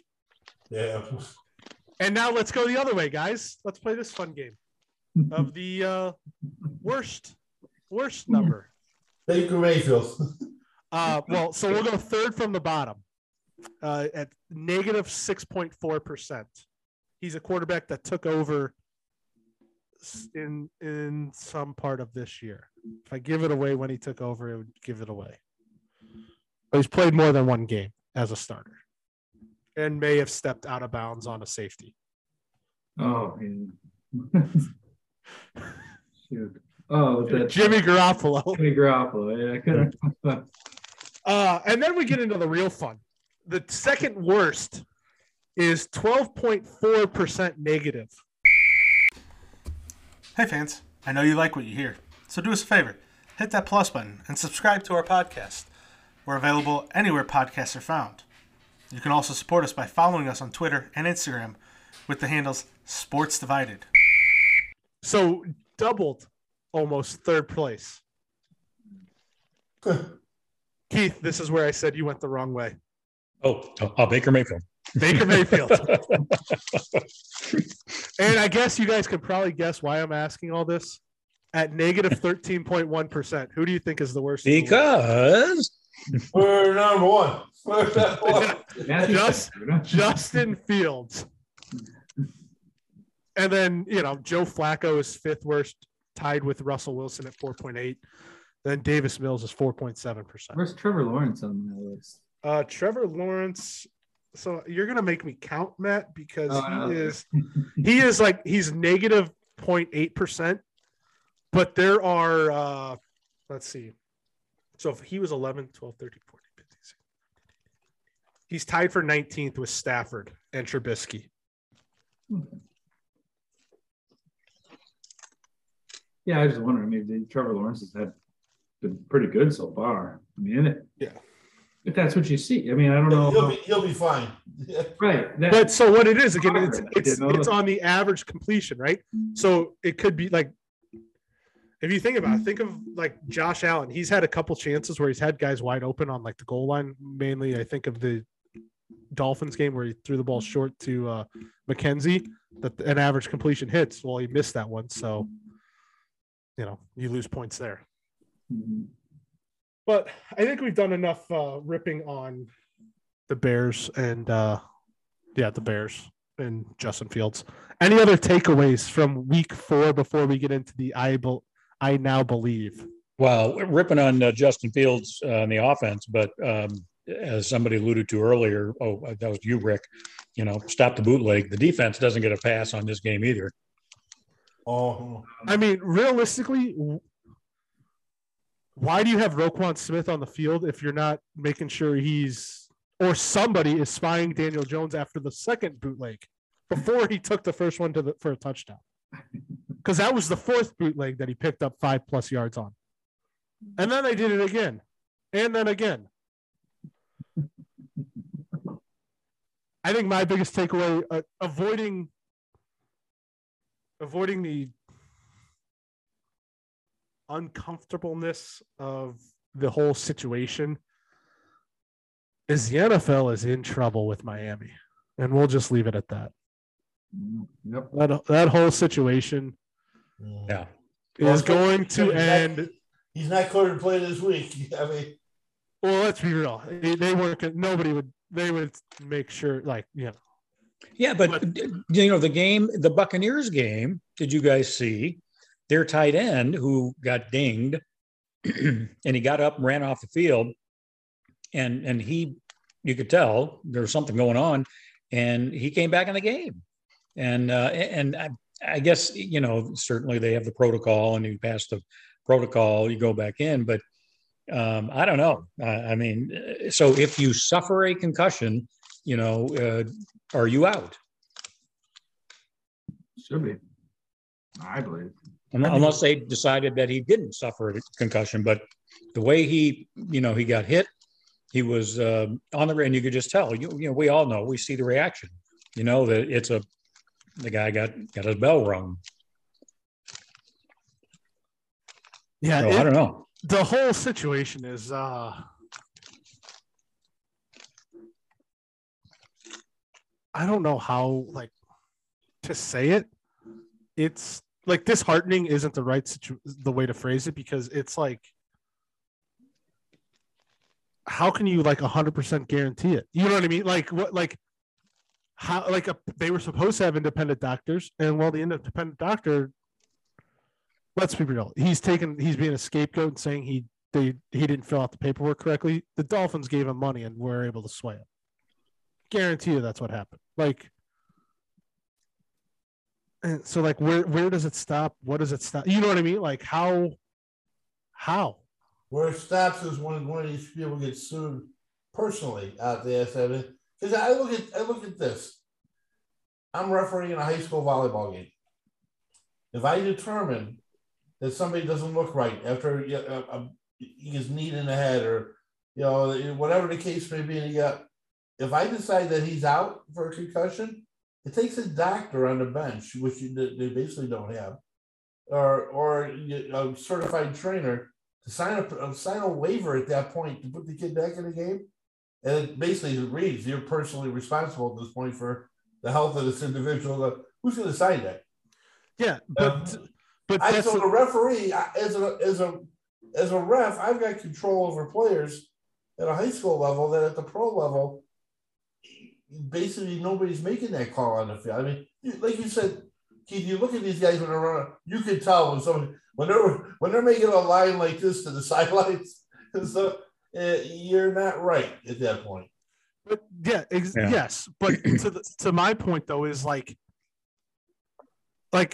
it would take for somebody to be sued and it to actually be related to that one incident is something like Tua had broken his neck or had major issues you could tell from the one play, right?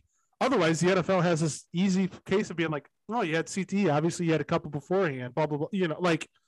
They have this built-in excuse. And, I just don't get how hockey does it too. So I don't it's a fine line, but it is kind of a barbaric way of thinking about it. You know what I mean? You also got players who are forcing their way back in. Yeah, well, because it's not it's not guaranteed money. So they don't want to,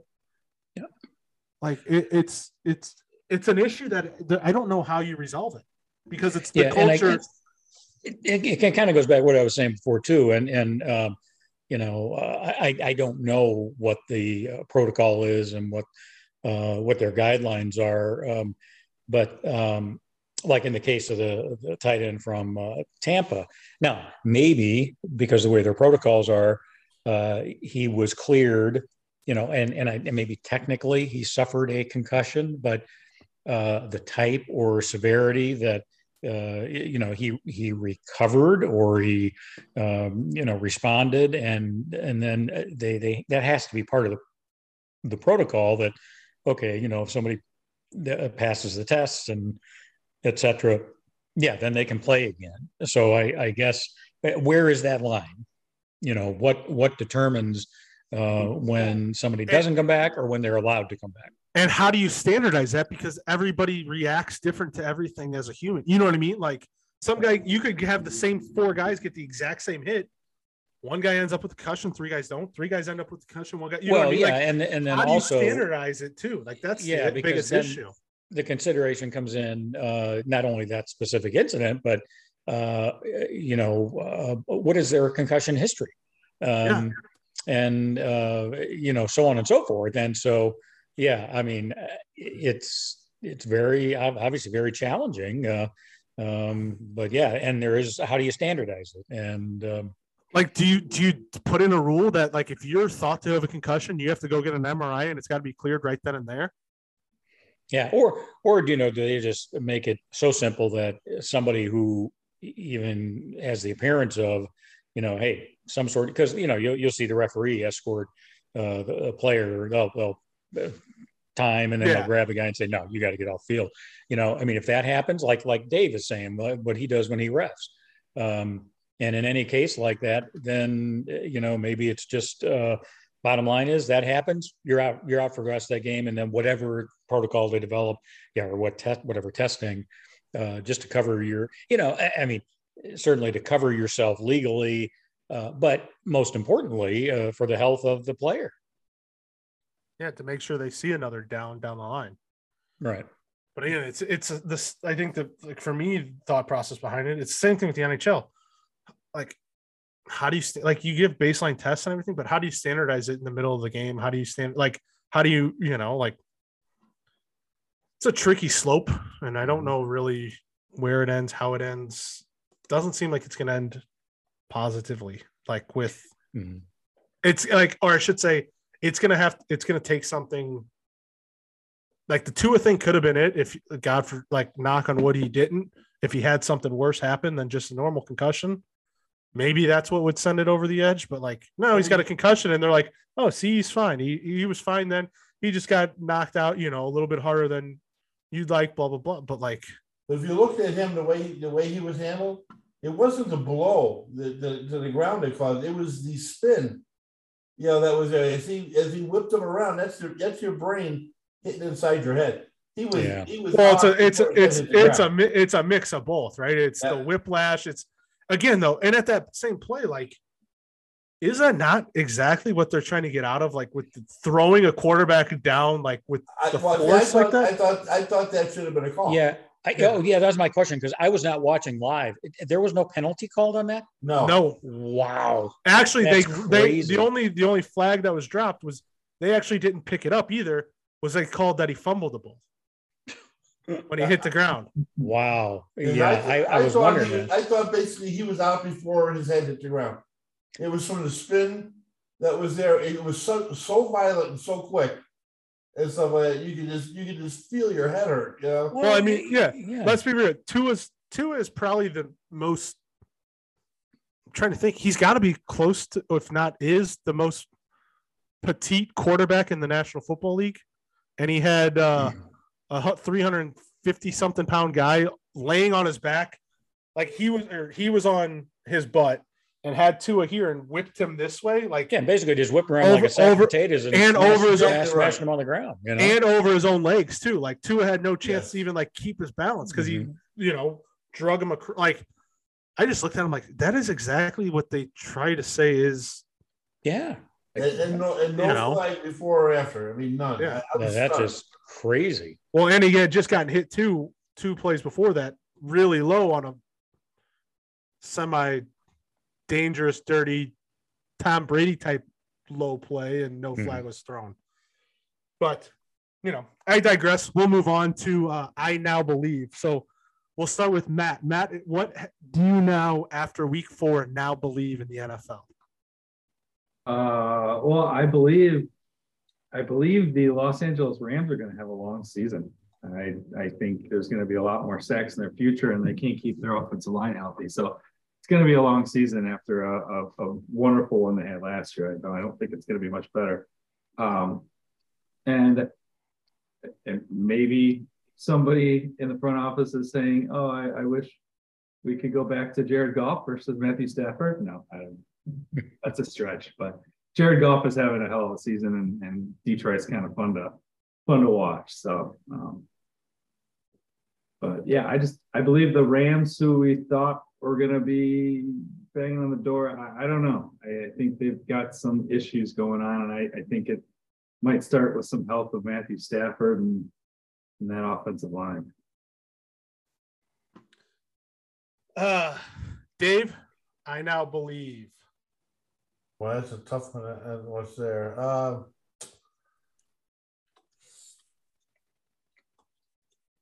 think which is the best one I want to go with.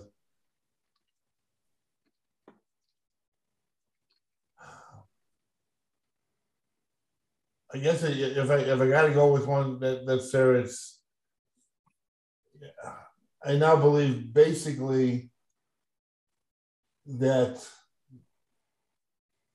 I'm trying to get this sorted out right in my mind here. You're not going to win in the NFL without a defense that can stop other teams running games at that point. And I look at even somebody that's 3-1 like the Chiefs, their defense hasn't improved much from last year. I think they get so far in the playoffs because of their offense with Kelsey and some of the people, but when it comes down to tighter games, they're losing them and stuff. So I think a team constructed like Buffalo is the right way to structure a team. And, the all flash type teams there. I guess part of that comes from me with not stopping it. I'll change it. I now believe the running game is going to be more important to the NFL teams than it has been in the last few years. Bears better hope so. It's carried the Packers, and it's carried some other through some transitional periods. If you can run the ball, and you got 2 running backs like the Packers have, you can wait for your receivers to come around. If you can't run the ball and your receivers are poor, it's lights out. Keith? I got a couple of them, and one is going to be like piling on, but I now believe that Mitch Trubisky will next be seen in the CFL. So I mean, maybe it for him. He'll be lighting it up in the CFL. And is there is one of those offshoot leagues resuming in the NFL, the XFL? Is that coming back, or is it? Yes, it is. Yeah, the St. Louis. They're announcing. I think it's like in 2 weeks. I think is when they're announcing all the team names. Oh, is it the XFL again? Yeah. Okay. All right. So I add that to my the CFL or the XFL, and then the other one. I now believe Gronk will be coming back before Thanksgiving. Boy. I almost picked him up, and I almost picked him up in fantasy this week. If I had one more bench spot, I would have done it. Hey, you never know.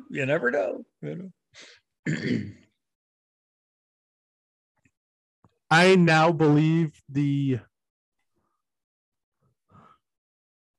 NFC South is hands down the worst division in the NFC. Yeah. I can't argue that, right? And that's somewhat because the Eagles look so good and Cooper Rush looks good. And just that the Panthers look like they're brutal, and the Saints have not been good, and the Bucks, we'll get to them here in a second when we do our tier list. And the Falcons are the Falcons. Like, yeah, they beat, the Seahawks and they beat the Browns. I don't know how they beat the Browns, honestly, this past week, but they blew a giant lead to the Saints and lost to the Rams. I believe Tom Brady is the most eligible bachelor and Giselle is the most eligible bachelorette. So, okay, we're going to go there. Fine. No, we don't have to go there. No. I was going to I saw a meme. It was by a guy named, he just goes by Mitzi from Barstool. He put out a meme and it was Tom Brady shaking Patrick Mahomes' hand. And Patrick Mahomes says, "I'm so jealous." And Brady says, "Oh, of my 7 rings?" He says, "No, of your divorce." For people that don't know, Jackson Mahomes, Patrick Mahomes' brother, and Brittany Mahomes, his wife, make a lot of people mad and create a lot of negative attention for the Mahomes family on TikTok. And it's that's a high school sweetheart too, isn't it? Yeah, but and they have a kid. But yeah, I just thought that was kind of funny that was said. Yeah, I know. And then there was one other thing regarding it. Let me see what it was. Oh, then there was a tweet out there that said Tom Brady should call Kim K and make this world really get messed up. Oh, jeez. Could you imagine? That's all we need. And then you had Antonio Brown tweeting a picture of Giselle hugging him after they won the Super Bowl. Yeah, and I saw that. Zach Wilson, there was a fake tweet going around that Zach Wilson had a tweet out there that said, "Giselle, you can come stay in my bed," because of his whole situation with his mom's friend that his girlfriend let out the bag. And I don't know, there's a this is going in a lot of weird bad jokes. That's kind of why I wanted to stay away from. Yeah, it's like people when they're down, it's really painful. Well, I mean, everybody loves Tom Brady, and it's a wonderful story, and this is amazing. And then one bad thing happens, and everybody likes to see it. It's not perfect. Everybody loves to see the downfall. Yeah, and then they show the pictures of him from Michigan, and then to what he is now, and they're like, "Oh, he had to have had plastic surgery or something. His face looks different." All this, it's like, just leave the guy alone. Well, and then there's like this fake quote. There's this fake quote going around that why Giselle left him is because he became the Florida man. Like he's run into the grocery store without a shirt and shoes on and telling her no and taking it just constant BS stuff, right? Like that he became red and dried out skin and because he's not taking care of himself. Well, just kind of joking, but it's like the Dark Knight quote, right? Where it's like you either leave. What is it? You either leave a hero or stay around long enough to see yourself become a villain, or something, or die a hero or stay around long enough to see yourself become a villain. And somehow it's Brady's fault with this whole right. I mean, I don't know. And then people are saying that, well, Giselle's the breadwinner. Does everybody forget that Tom Brady signed a $370 million deal to do television when he's done playing football that he's already made how much money in? They have neither one of them. Money's not going to be an issue. Yeah, for either person here. They have generational wealth for them and their entire family. Well, yeah, but I mean, so he's made $333 in his playing career, and like I said, he signed a $370 million deal to do Fox. So the guy's made 600 and how many advertisements? Well, yeah, I'm not even talking. Yeah, that's not anything. TB12, any of those other career earnings that he makes off of anything else, right? Like, I don't know, but we'll move on to our tier list before we get into the pick six. So we're going to try to run through this one relatively quickly because I think we can probably just get through it a lot quicker since we've done it the past couple of weeks with how we've done it. So we'll start down here at the number one contender. Both of them are staying there for sure. I would think that out of the lucky to be close to 3 games under 500, are we moving I'm just going to ask you point blank. Are we moving the Bears down to they're closer to being the number one contender than they are 3 games below 500? I think considering they gave away games to the Giants, a team that you should have beat. Well, considering you couldn't stop a bootleg and then couldn't get the ball back when they had no quarterback and all they had the ability to do was run the ball and you still couldn't stop them. I think. Well, let's put it this way: they're closer to that than they are lucky to be. Maybe not totally, but they're closer to that. They got they're 2/3 of the way in there. So okay, good. I'm just glad we're all on the same page. Yeah, fine.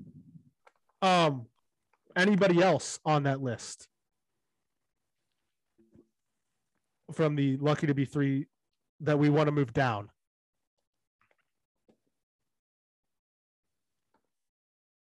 One of the either Giants, Titans, Falcons, Jets, Seahawks, Broncos, Patriots. Well, I mean, the Giants beat the Bears, so I don't think you can bump them down there just well, they're getting close to mathematically not being able to be down less, they have 3 wins already. Mm-hmm. I'm starting to sweat my under 7 win bet right now. I didn't think they'd start 3-1. I didn't see anything except for Saquon that leads me to believe that it's going to be any more than 7. Well, the issue is that they play the Commanders still twice, and What about the Steelers? That's the team that I was thinking. I just didn't know. I think you got to give them one week because of Kenny Pickett now become a quarterback. Yeah, I guess we do that. But Steelers, and actually, I was also thinking because now they're down to Zappy is maybe the Patriots because they're down to their 3rd string quarterback. Yeah, and I think you got to wait one more week on them. Okay. That's fine. I'm fine with that. I mean, obviously, I don't think we can touch. The Jets just beat the Steelers. The Falcons are 2-0. The Titans are 2-2. The Titans are 2-2. I mean, I don't know. Denver, I just don't think they're going to be a top 5 contender. I think Russell finally gets something going. But so we'll move up. Any teams that we want to move up to 500 bubble. Boy, there's nobody there excites me. Yeah. No. There's one team that I would consider doing it to, but it speaks more to the division they're in. Thinking the Falcons? Well, actually 2, I guess. Yeah, Falcons and Seahawks. Because I don't think the Rams and Cardinals are nearly as good as we thought they were.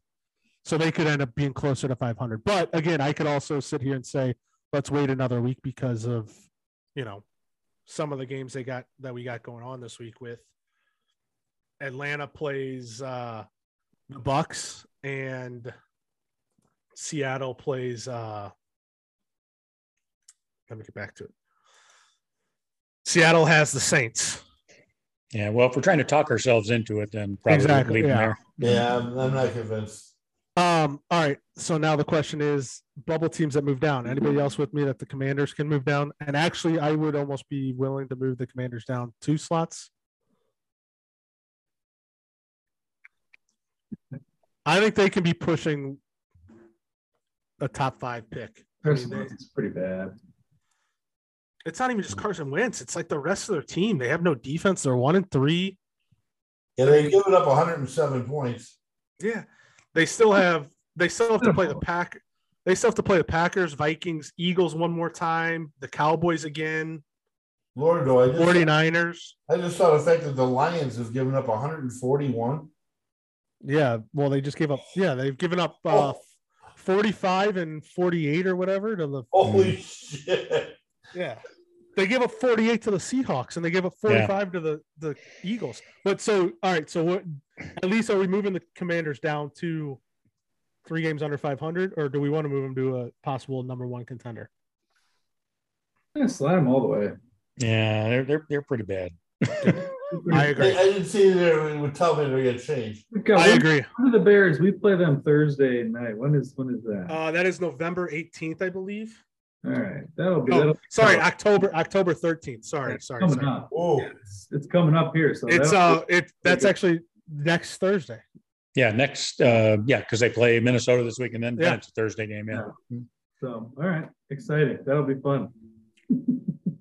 Anybody else we want to move down between the Lions, Bengals, Browns, Cardinals, Colts, Raiders, Cowboys? I don't think so. I think so. Yeah, I think anybody we want to move up out of those teams. Cooper Rush, legit? Is he actually decent? Like, he's 4-0. Yeah. I mean, let's be real. He's better. Let's go through this list right now. He's better than Davis Mills. He's better than Baker Mayfield. He's better than Justin Fields. He's better than Carson Wentz. Better than Andy Dalton. Better than Kenny Pickett. Better than Zach Wilson. Better than Mariota. Better than Tannehill. Better than Daniel Jones. Yeah, you can move that up. Has been better than David Carr. Better than Matt Ryan. Better than Kyler. Probably better than Jacoby. No Joe Burrow, and hasn't been better than Jared Goff. Do we think they're a playoff team, or do we want to keep them at 5? Because my thing is he's been great, but when Dak comes back, what are they? I think they're actually worse with Dak. Yeah, 500 feels right. At least for one more week. I honestly, I think we keep them there until Dak gets back. Is what I personally think. Yeah. Anybody else? Nobody else moving up though. I don't think we can. I mean, maybe. I would give it one more week if the Bengals pull off a win in Baltimore this week, then maybe they bump up.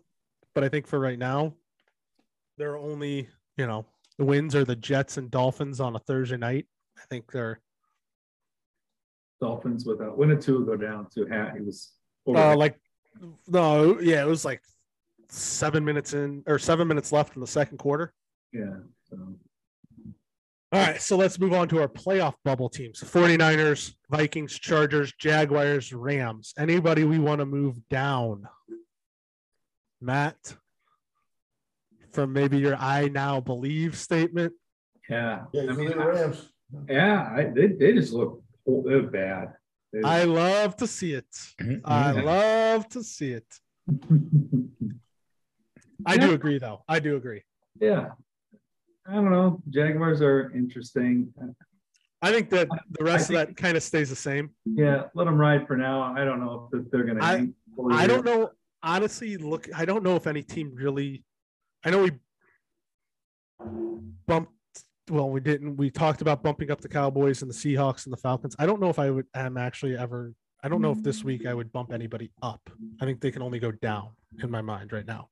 Yeah, there wasn't anybody that was outstanding this week. I think some of the team, we'll get to this now. So conference champion contenders, right? So it was Baltimore, Green Bay, Miami, Eagles, and Bucks. I mean, nobody really the Bucks kind of strike me as maybe dropping down. Yeah, I think so too. I think they have some issues right now. Not only that, I just think. I mean, I don't think it's I don't. So Dave, you wanted to talk about this before you got on with distraction. I don't think Brady's distracted with the whole divorce thing. I just think he might have hit a wall and he's just not Tom Brady anymore. Like, I think he came back because they begged him to come back, but I think he's burnt out. I think he's done. Mm-hmm. Well, you think about it. I mean, so he, essentially he flipped the switch off. He said, I'm done. Yep. And then however long it didn't take long, relatively speaking. 22 days. Yeah, but still, it's kind of like, okay, but yeah, are you really totally? I thought so until there was one drive this weekend where he came out there, dropped behind, and boy, he looked focused. And it was 6 plays and a touchdown, and he put some balls in tighter spots than Tom Brady usually puts them in. That were there. And I looked at him and went, yeah, you know what? He's still fucking got it. Yeah. But I don't hurt a little bit skill-wise on that team. I just don't think he has the fire to be Tom Brady. And I think he might not. I don't think he's a guy that can be an average guy. Like, I don't think he can be Joe Montana down the line at the end of his career. You know what I mean? Like, I don't think he's got that ability. Because I think it all depends on like a fire and a chip on his shoulder. I think that's what he's needed his whole life. I don't think he's there yet. I don't see the fire except for that one drive. But the one drive I saw it on, he looked damn good. I mean, it could be something as simple as Gronkowski joins the team again. You know, or they bring back another receiver, the wide receiver that's out right now and stuff like that too. I mean, he's got Michael Evans, but he really got he ain't got much else. Miami, do we want to move them down with the Tua injury? I don't know. Yeah, Teddy Bridgewater looked pretty good. Yeah. And I always liked Teddy Bridgewater. I think he's got a bad rap after busting his knee that one year. But so for me is I just don't actually think that they're that good. I think they played a bad New England team. They beat them. They pulled a rabbit out of the hat and just the Bills kind of choked that one away. And they came back on a Ravens team that I think defensively quit because they were up 28 points or whatever it was. And they couldn't flip the switch. But I'm saying I don't think it was because they're a good team as much as it's just like you don't beat three teams like that in the NFL just by chance. I'm not saying that they're world beaters. I'm just saying that there's something there. If that's what they. I also fear that Mike McDaniel's offense is going to be kind of like a oh my God, why am I blanking? Cardinals head coach Cliff Kingsbury type of thing, where like eventually enough gets on tape, they figure it out. Yeah, but I don't know. I think I'm hard to believe that they're as I know they beat two of them, but as good as the Ravens, Packers, or Eagles.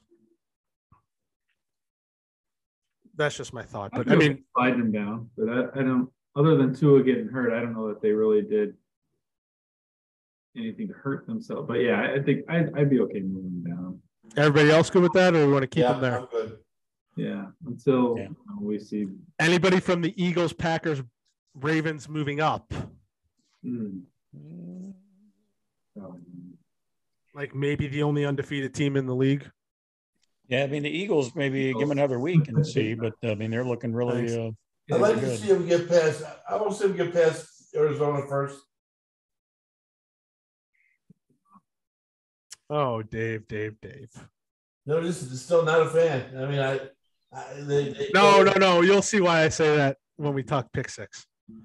All right. So then last one's Bills, Chiefs still leaving up there or drop anybody down? I'm good with both of those. I was actually more impressed with the Bills win this weekend because they played Baltimore, came from behind, bad weather. Well, yeah, because I was ready. That first half, I was ready to move them down. Yeah, but it was almost like, I mean, that felt like it was a playoff type of game. Like they just won a knockdown, drag out playoff type football game. Mm-hmm. But all right, so there's our tier list for this week. We'll touch base on this one again next week. And we will move on to our last topic of the night. We're going to try to hit this as quickly as possible. We're pushing 2 hours right now. So we are going to try to go through this as rapid fire as possible. If I can get this to open up for me. All right, so there we go. So we're going with our pick six segment.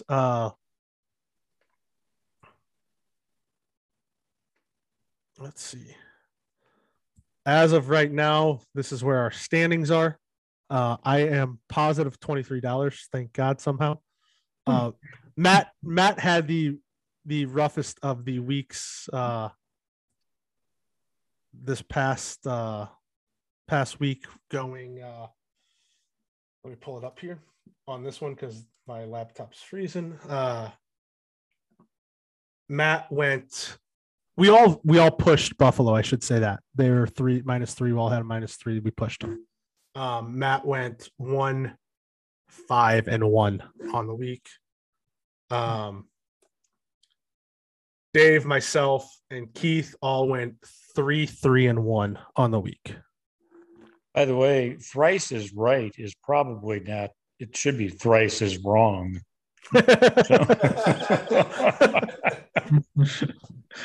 So, but so just so we talk about what we covered. We all missed on Miami. Keith had the over. Matt was the only one that had different with the Bears +3 in the game against the Giants. Me and Keith had Jacksonville +6. That didn't work out well for us. Dave had the over at 48. Matt had the Eagles -6.5. Like I said, we all pushed on the Bills -3.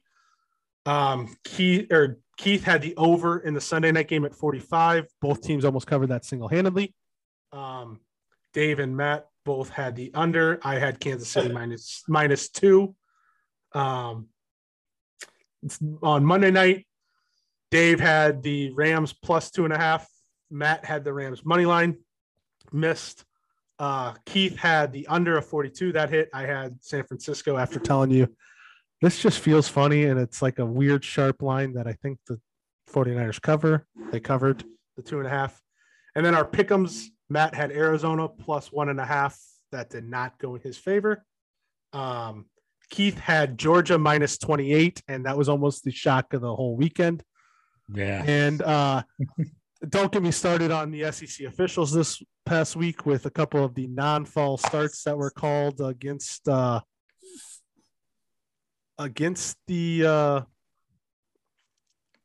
why am I blanking? The Bulldogs that led to a couple plays on 4th down that could have went Mizzou's way, and probably they end up winning the game. Dave had Northwestern +26.5 at Penn State, and they covered that easy, losing only by 10. And because Kentucky doesn't know how to operate, I should say,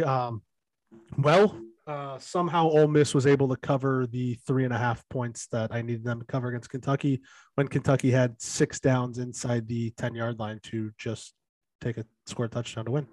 So I got lucky on that one.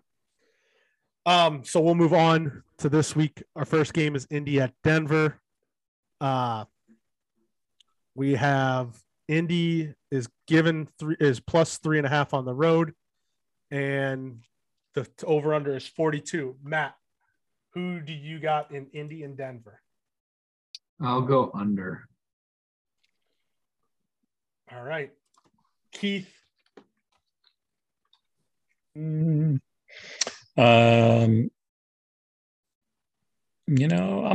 gonna go with Denver -3.5. Dave. I'm on the under also. All right. I have I'm going the opposite of Keith. I have Indy +3.5. The London game, the Giants against the Packers. Packers are given 8 points, and the over-under is 41. Matt, go ahead. Give you Packers and the points. Giving points. Keith. I'm going to go with the over on that. Dave. Green Bay's going to score 41 on their own, don't you? Yeah. I'm on Green Bay laying the 8 also. So far, me and Keith are exact opposites. I'm on the under. I just don't think the Giants – I mean, they have no quarterback. Green Bay can win by 30, and it still could hit the under. True. Green Bay scores 41. Yeah. Well. They break out. I'm figuring Barkley does some damage. He looked pretty good, but that is about it.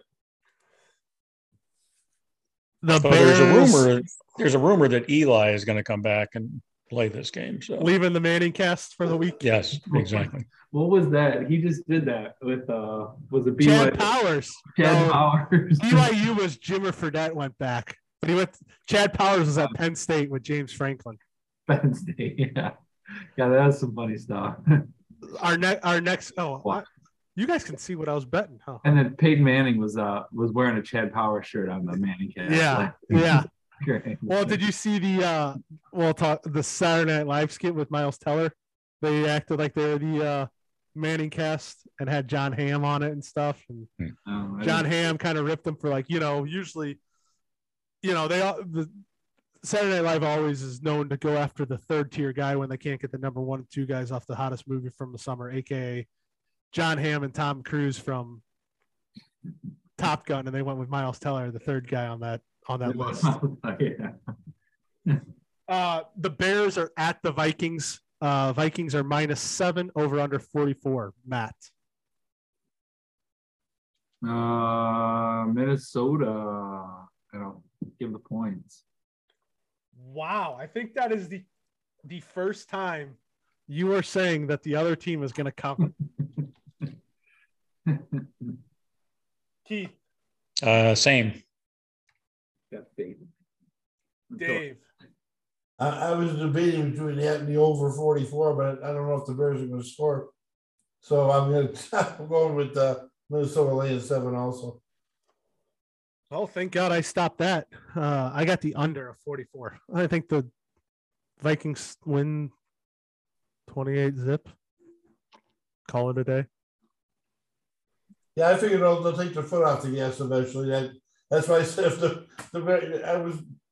can count on the Bears to get 10, I might have went with that. But the only really game that is any sort of value of watching outside of primetime games or standalone games, as in the London game in the morning, is the Eagles at the Cardinals. Eagles are given 5 points, over under 49. Matt.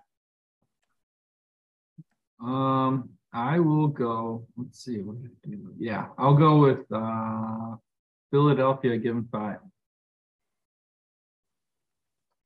Keith. You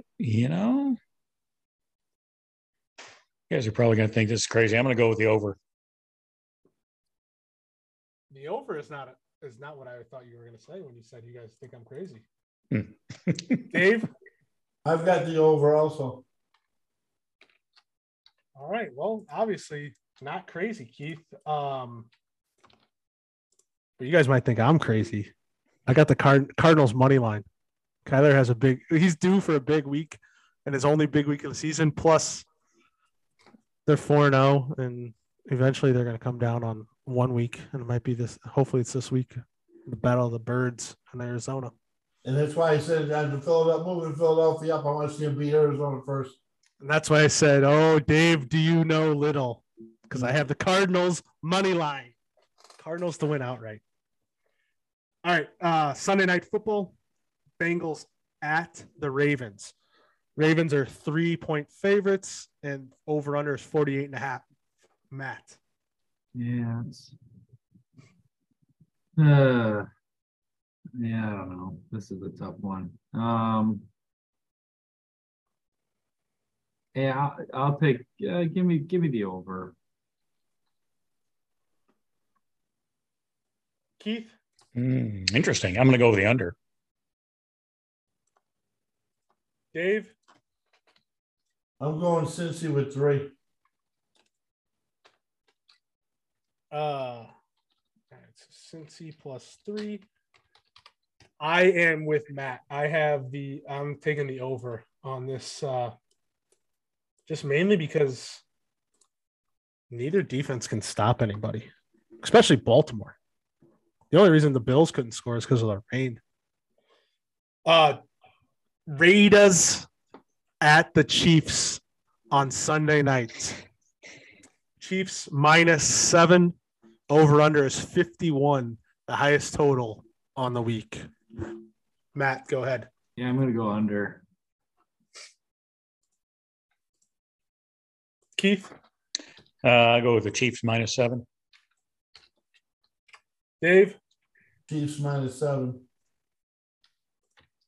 All right. Well, I have Derek Carr and the Raiders to cover the 7. Monday night seems like it's always close. 7's a lot. And then our pick'em game. So Matt, where are you going and what bet you got? I will take Tennessee. What I'm looking at right now, Tennessee Titans -2.5 over Washington. All right.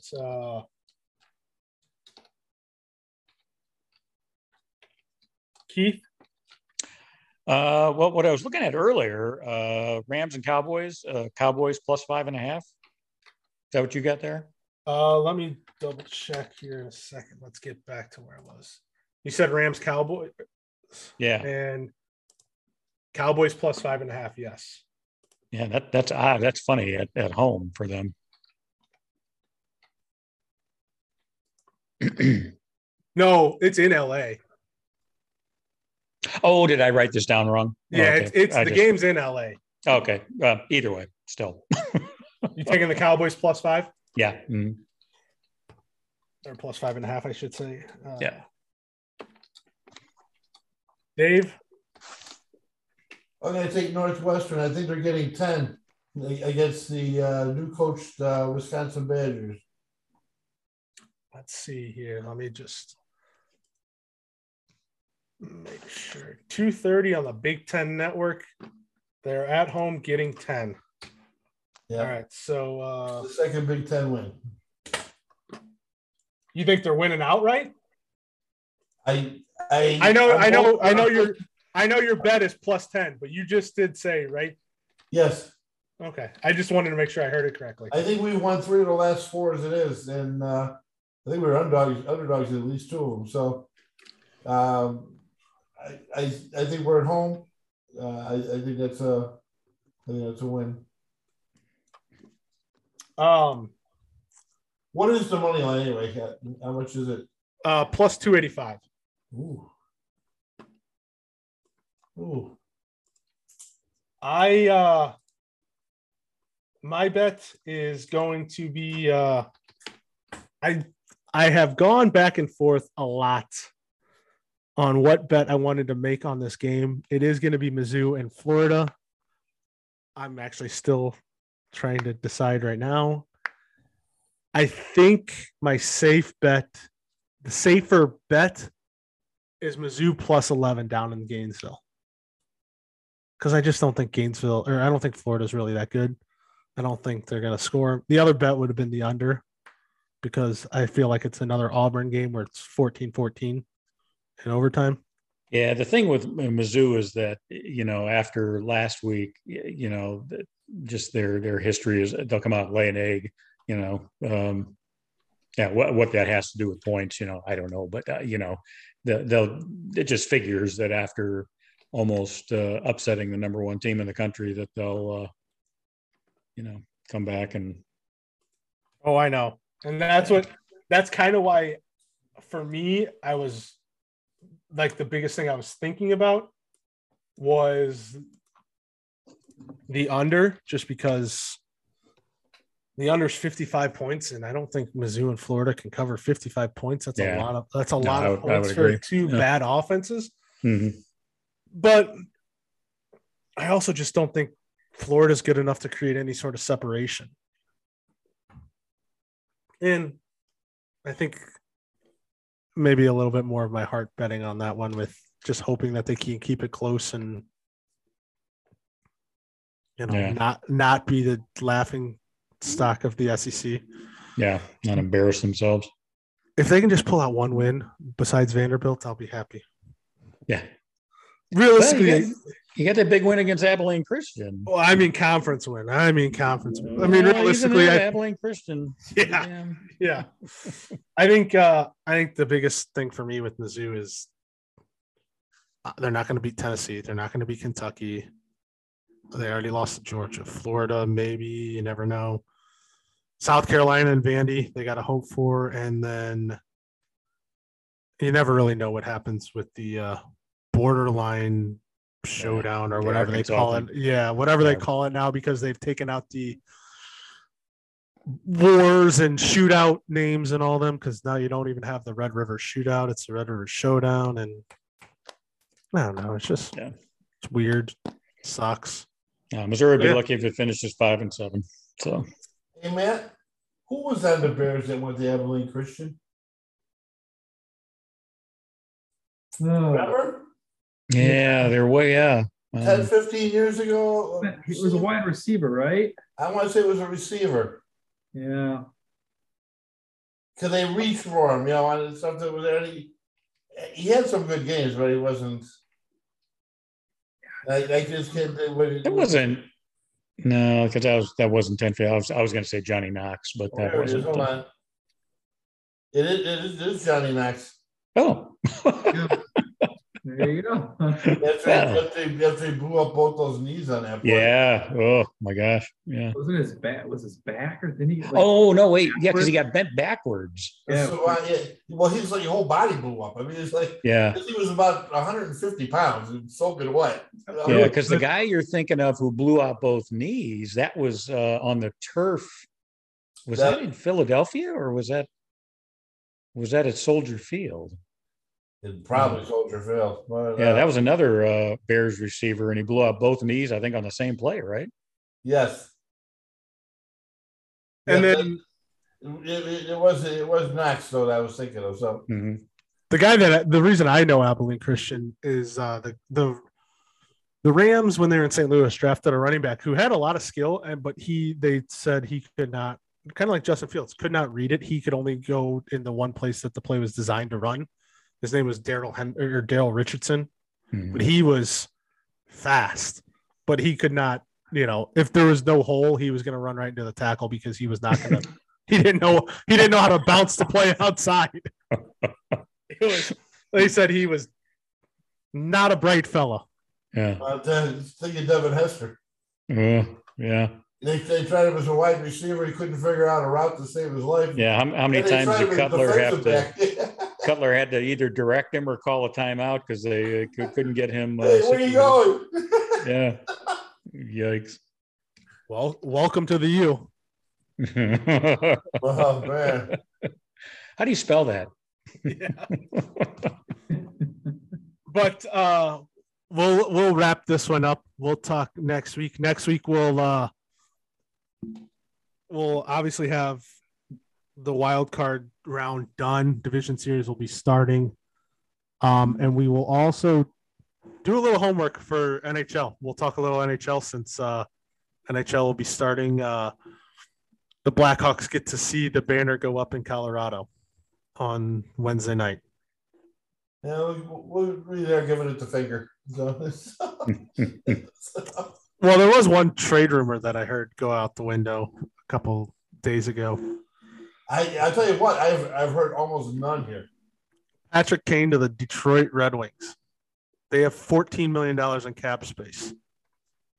Well, I know Detroit's trying to get back. Because they took a step back last year. If they had Patrick Kane with David Perron and Dylan Larkin and Tyler Bertuzzi and adding Ville Husso, if he can put up what he did here in St. Louis last year, they could very well push for a playoff spot. But we'll see. The only team we keep hearing here is the Rangers, but they don't have the money. No, and nobody has the money. Detroit's about the only team that does have the money. That he would go to, I should say. That he would go to. Mm-hmm. There's plenty of teams that have the money, whether it's Arizona or Anaheim or Seattle. It's just he's not going to go to those teams. Right. He might go to those teams so they can then eat half the contract to go somewhere else in a little three-way. But yeah, we'll wrap this one up. We'll talk NHL playoff updates and have more NFL fun. Maybe we'll have some real Bears stuff a good Bears conversation to have next week. I highly doubt it with Minnesota, but you never know. I get this brutal picture of Jefferson just running wild. It's so God. Well, who I think's gonna run wild? I'm just happy I'm not fantasy wise. I'm not playing Anne-Marie with Dalvin Cook. Thielen? Yeah. Sorry about that, Matt. Yeah. I got the notification that Jonathan Taylor's on. I'm like, I'm playing Matt. I'm going to go pick up Hines right now so he can't have him. Yeah, he said, sorry, man. All I got to say is I won my fantasy baseball league, so I pulled out the victory. Well, they got the last couple of years I've done well with fantasy because I'm always the only thing I lead the league in. The teams playing against me, have the most points against anybody there. I mean, it's like every time I play somebody, they have their best game of the year. I'm like, oh, there it is. I had 158 last week and lost by 20. You know, So Matt, our fantasy league's over that I haven't paid attention to since like July. Yeah, you were dead last and stayed there for. I was dead last from day one. For sure, I had like a great my lineup. If you looked at it, I had like Lindor, Scherzer, and I'm like, and they just got off to a bad start and then got hurt, and I'm like, oh, okay. I had Luis Robert. I had and then he got dizzy and then I had Josh Hader, and he was great the first half of the year, and then he went to San Diego and he was god awful. I'm like, nothing. By that time I was already well in last place, so I guess I gotta just Venmo you, huh? Yeah, it ended today. Because it was which was kind of stupid because we really went to the last day of the season. Yeah, it's horrible. All the players stopped playing. The pitchers only pitched I had Corbin the other day, and he went 3 innings and just walked away. And I'm like, well, this is dumb. So, but it happened for both. It was me and Nick's brother Vince were in the final, so I barely squeaked it out. So it was nice. Oh yeah, I'll Venmo you. But I'll tell you, it's happening in the football game this year too. A lot of top players aren't doing very well.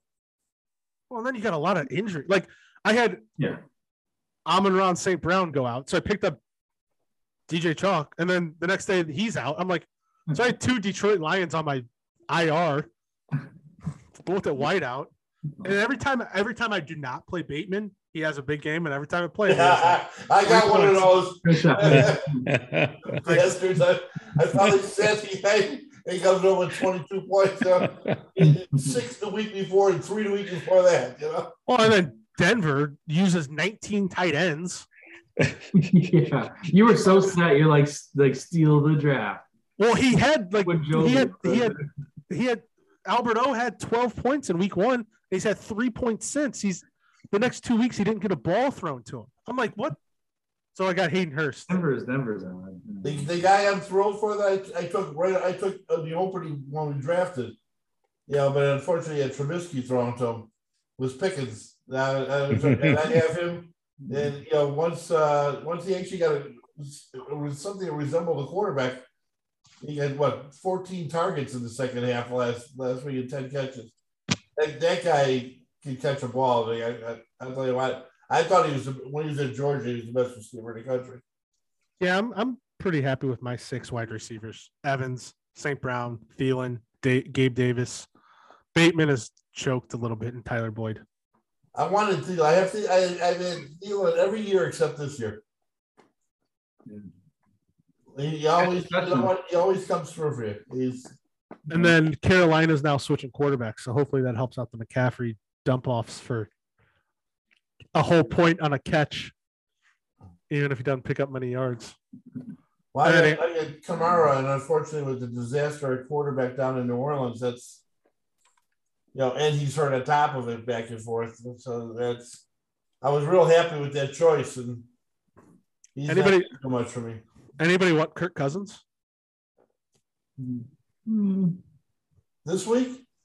in a trade? This week might be a good deal.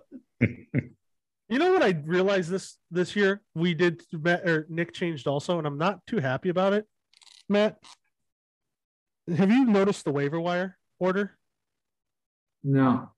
It's no longer, if you don't use it, you save it. It resets every single week. Oh, he did that last year. We were complaining about it too. Yeah, it should be like if you don't. Yeah, if you don't use it, then you stay at the top. But no, it always reshuffles to order of team, like the rank of the team. Yeah, I didn't. Yeah, I guess I didn't notice it last year. Well, I'm also trying to figure out if you're number 1 in the waiver wire, you should get your first one, right? Yeah, you should. Yeah. I mean, you should. I got a problem with that from 2 weeks ago. But it depends. Did you have somebody on IR that got pushed to questionable? Because if that was the case, then like Kamara did get pushed to questionable. If you have an invalid roster, all your stuff goes out the window. Yeah. Well, Kamara was still out for last week. He's questionable now. I got to move him out. But I guarantee you that he wasn't listed as out every single day. I guarantee you on that Tuesday he was first listed as questionable. He was. They didn't make him out. It was game time decision. Exactly. So then but if you left him on IR, you had an invalid roster, meaning nothing would work for you. Yeah. See, that's crap because I mean, it's so because they don't announce these guys until the last day. Well, that's what. So what you have to do is you have to move them. Like if they're go back to questionable, like I just did it. I mean, St. Brown could still be out, but I had to move them off of IR just in case I needed to do something. You know, because otherwise you have an invalid roster. It's just little new. I mean, that's like a every league wide. Yeah. Or we could just talk to Nick and have 2 extra bench spots and get rid of the IR altogether. Then Yeah, there was some stuff I wanted to do this week, but I can't because I'm just you look at what's in with the bye coming next week. Yeah. I'd be moving out some guys that I'm going to need. Yeah. And it isn't like I've cornered the market in anything. I mean, obviously, I'm 0-4. I mean, Dave, I'm looking at your roster. You could probably drop Kyle Pitts. I don't think he's going to do anything the rest of the year. Well, Atlanta's not exactly last year, and Atlanta's not exactly throwing the ball to him. Yeah, I was not. It was the kind of. Well, he was going to go anyway. He was the. Yeah, he was. I already moved. See, so like right, Dave, I'm looking at your roster right now. If you have any sort of claim in, it would get denied because Kamara is questionable on your IR. I know because I haven't moved him. Yeah, but that so if that probably happened last week too, and that's why. So it's just little nuances in fantasy that go that way. Yeah, I haven't moved him this week because I got a feeling he's going to be out again. But and I didn't have a waiver claim in, so it didn't matter. But yeah, I guess I never paid attention last week for waiver claims. You know what else I don't like is the whole undroppable. Why? You want to drop somebody that's undroppable? Well, I mean, like, just the fact that, like, if, like, I would have to say, if McCaffrey went out all season, I'd have to waste an IR spot. No. They'll change the undroppable list then. They let you drop. No, the undroppable in our league, the undroppable is your first round pick, no matter what, no matter who it is. I don't know. I think you'd be able to. I think you'd be able to drop him if he goes out or something. Well, that was Kamara for me, and I had 2 trade offers on Kamara, one of which wasn't bad, and stuff like that. And I just don't think he's not going to produce all year to the level you get him to be. That quarterback situation down in all, it's just not good. But, all right, let's wrap this one up. See you guys. Hey guys. All right, gentlemen. Chat next week. Yeah. See you, bye.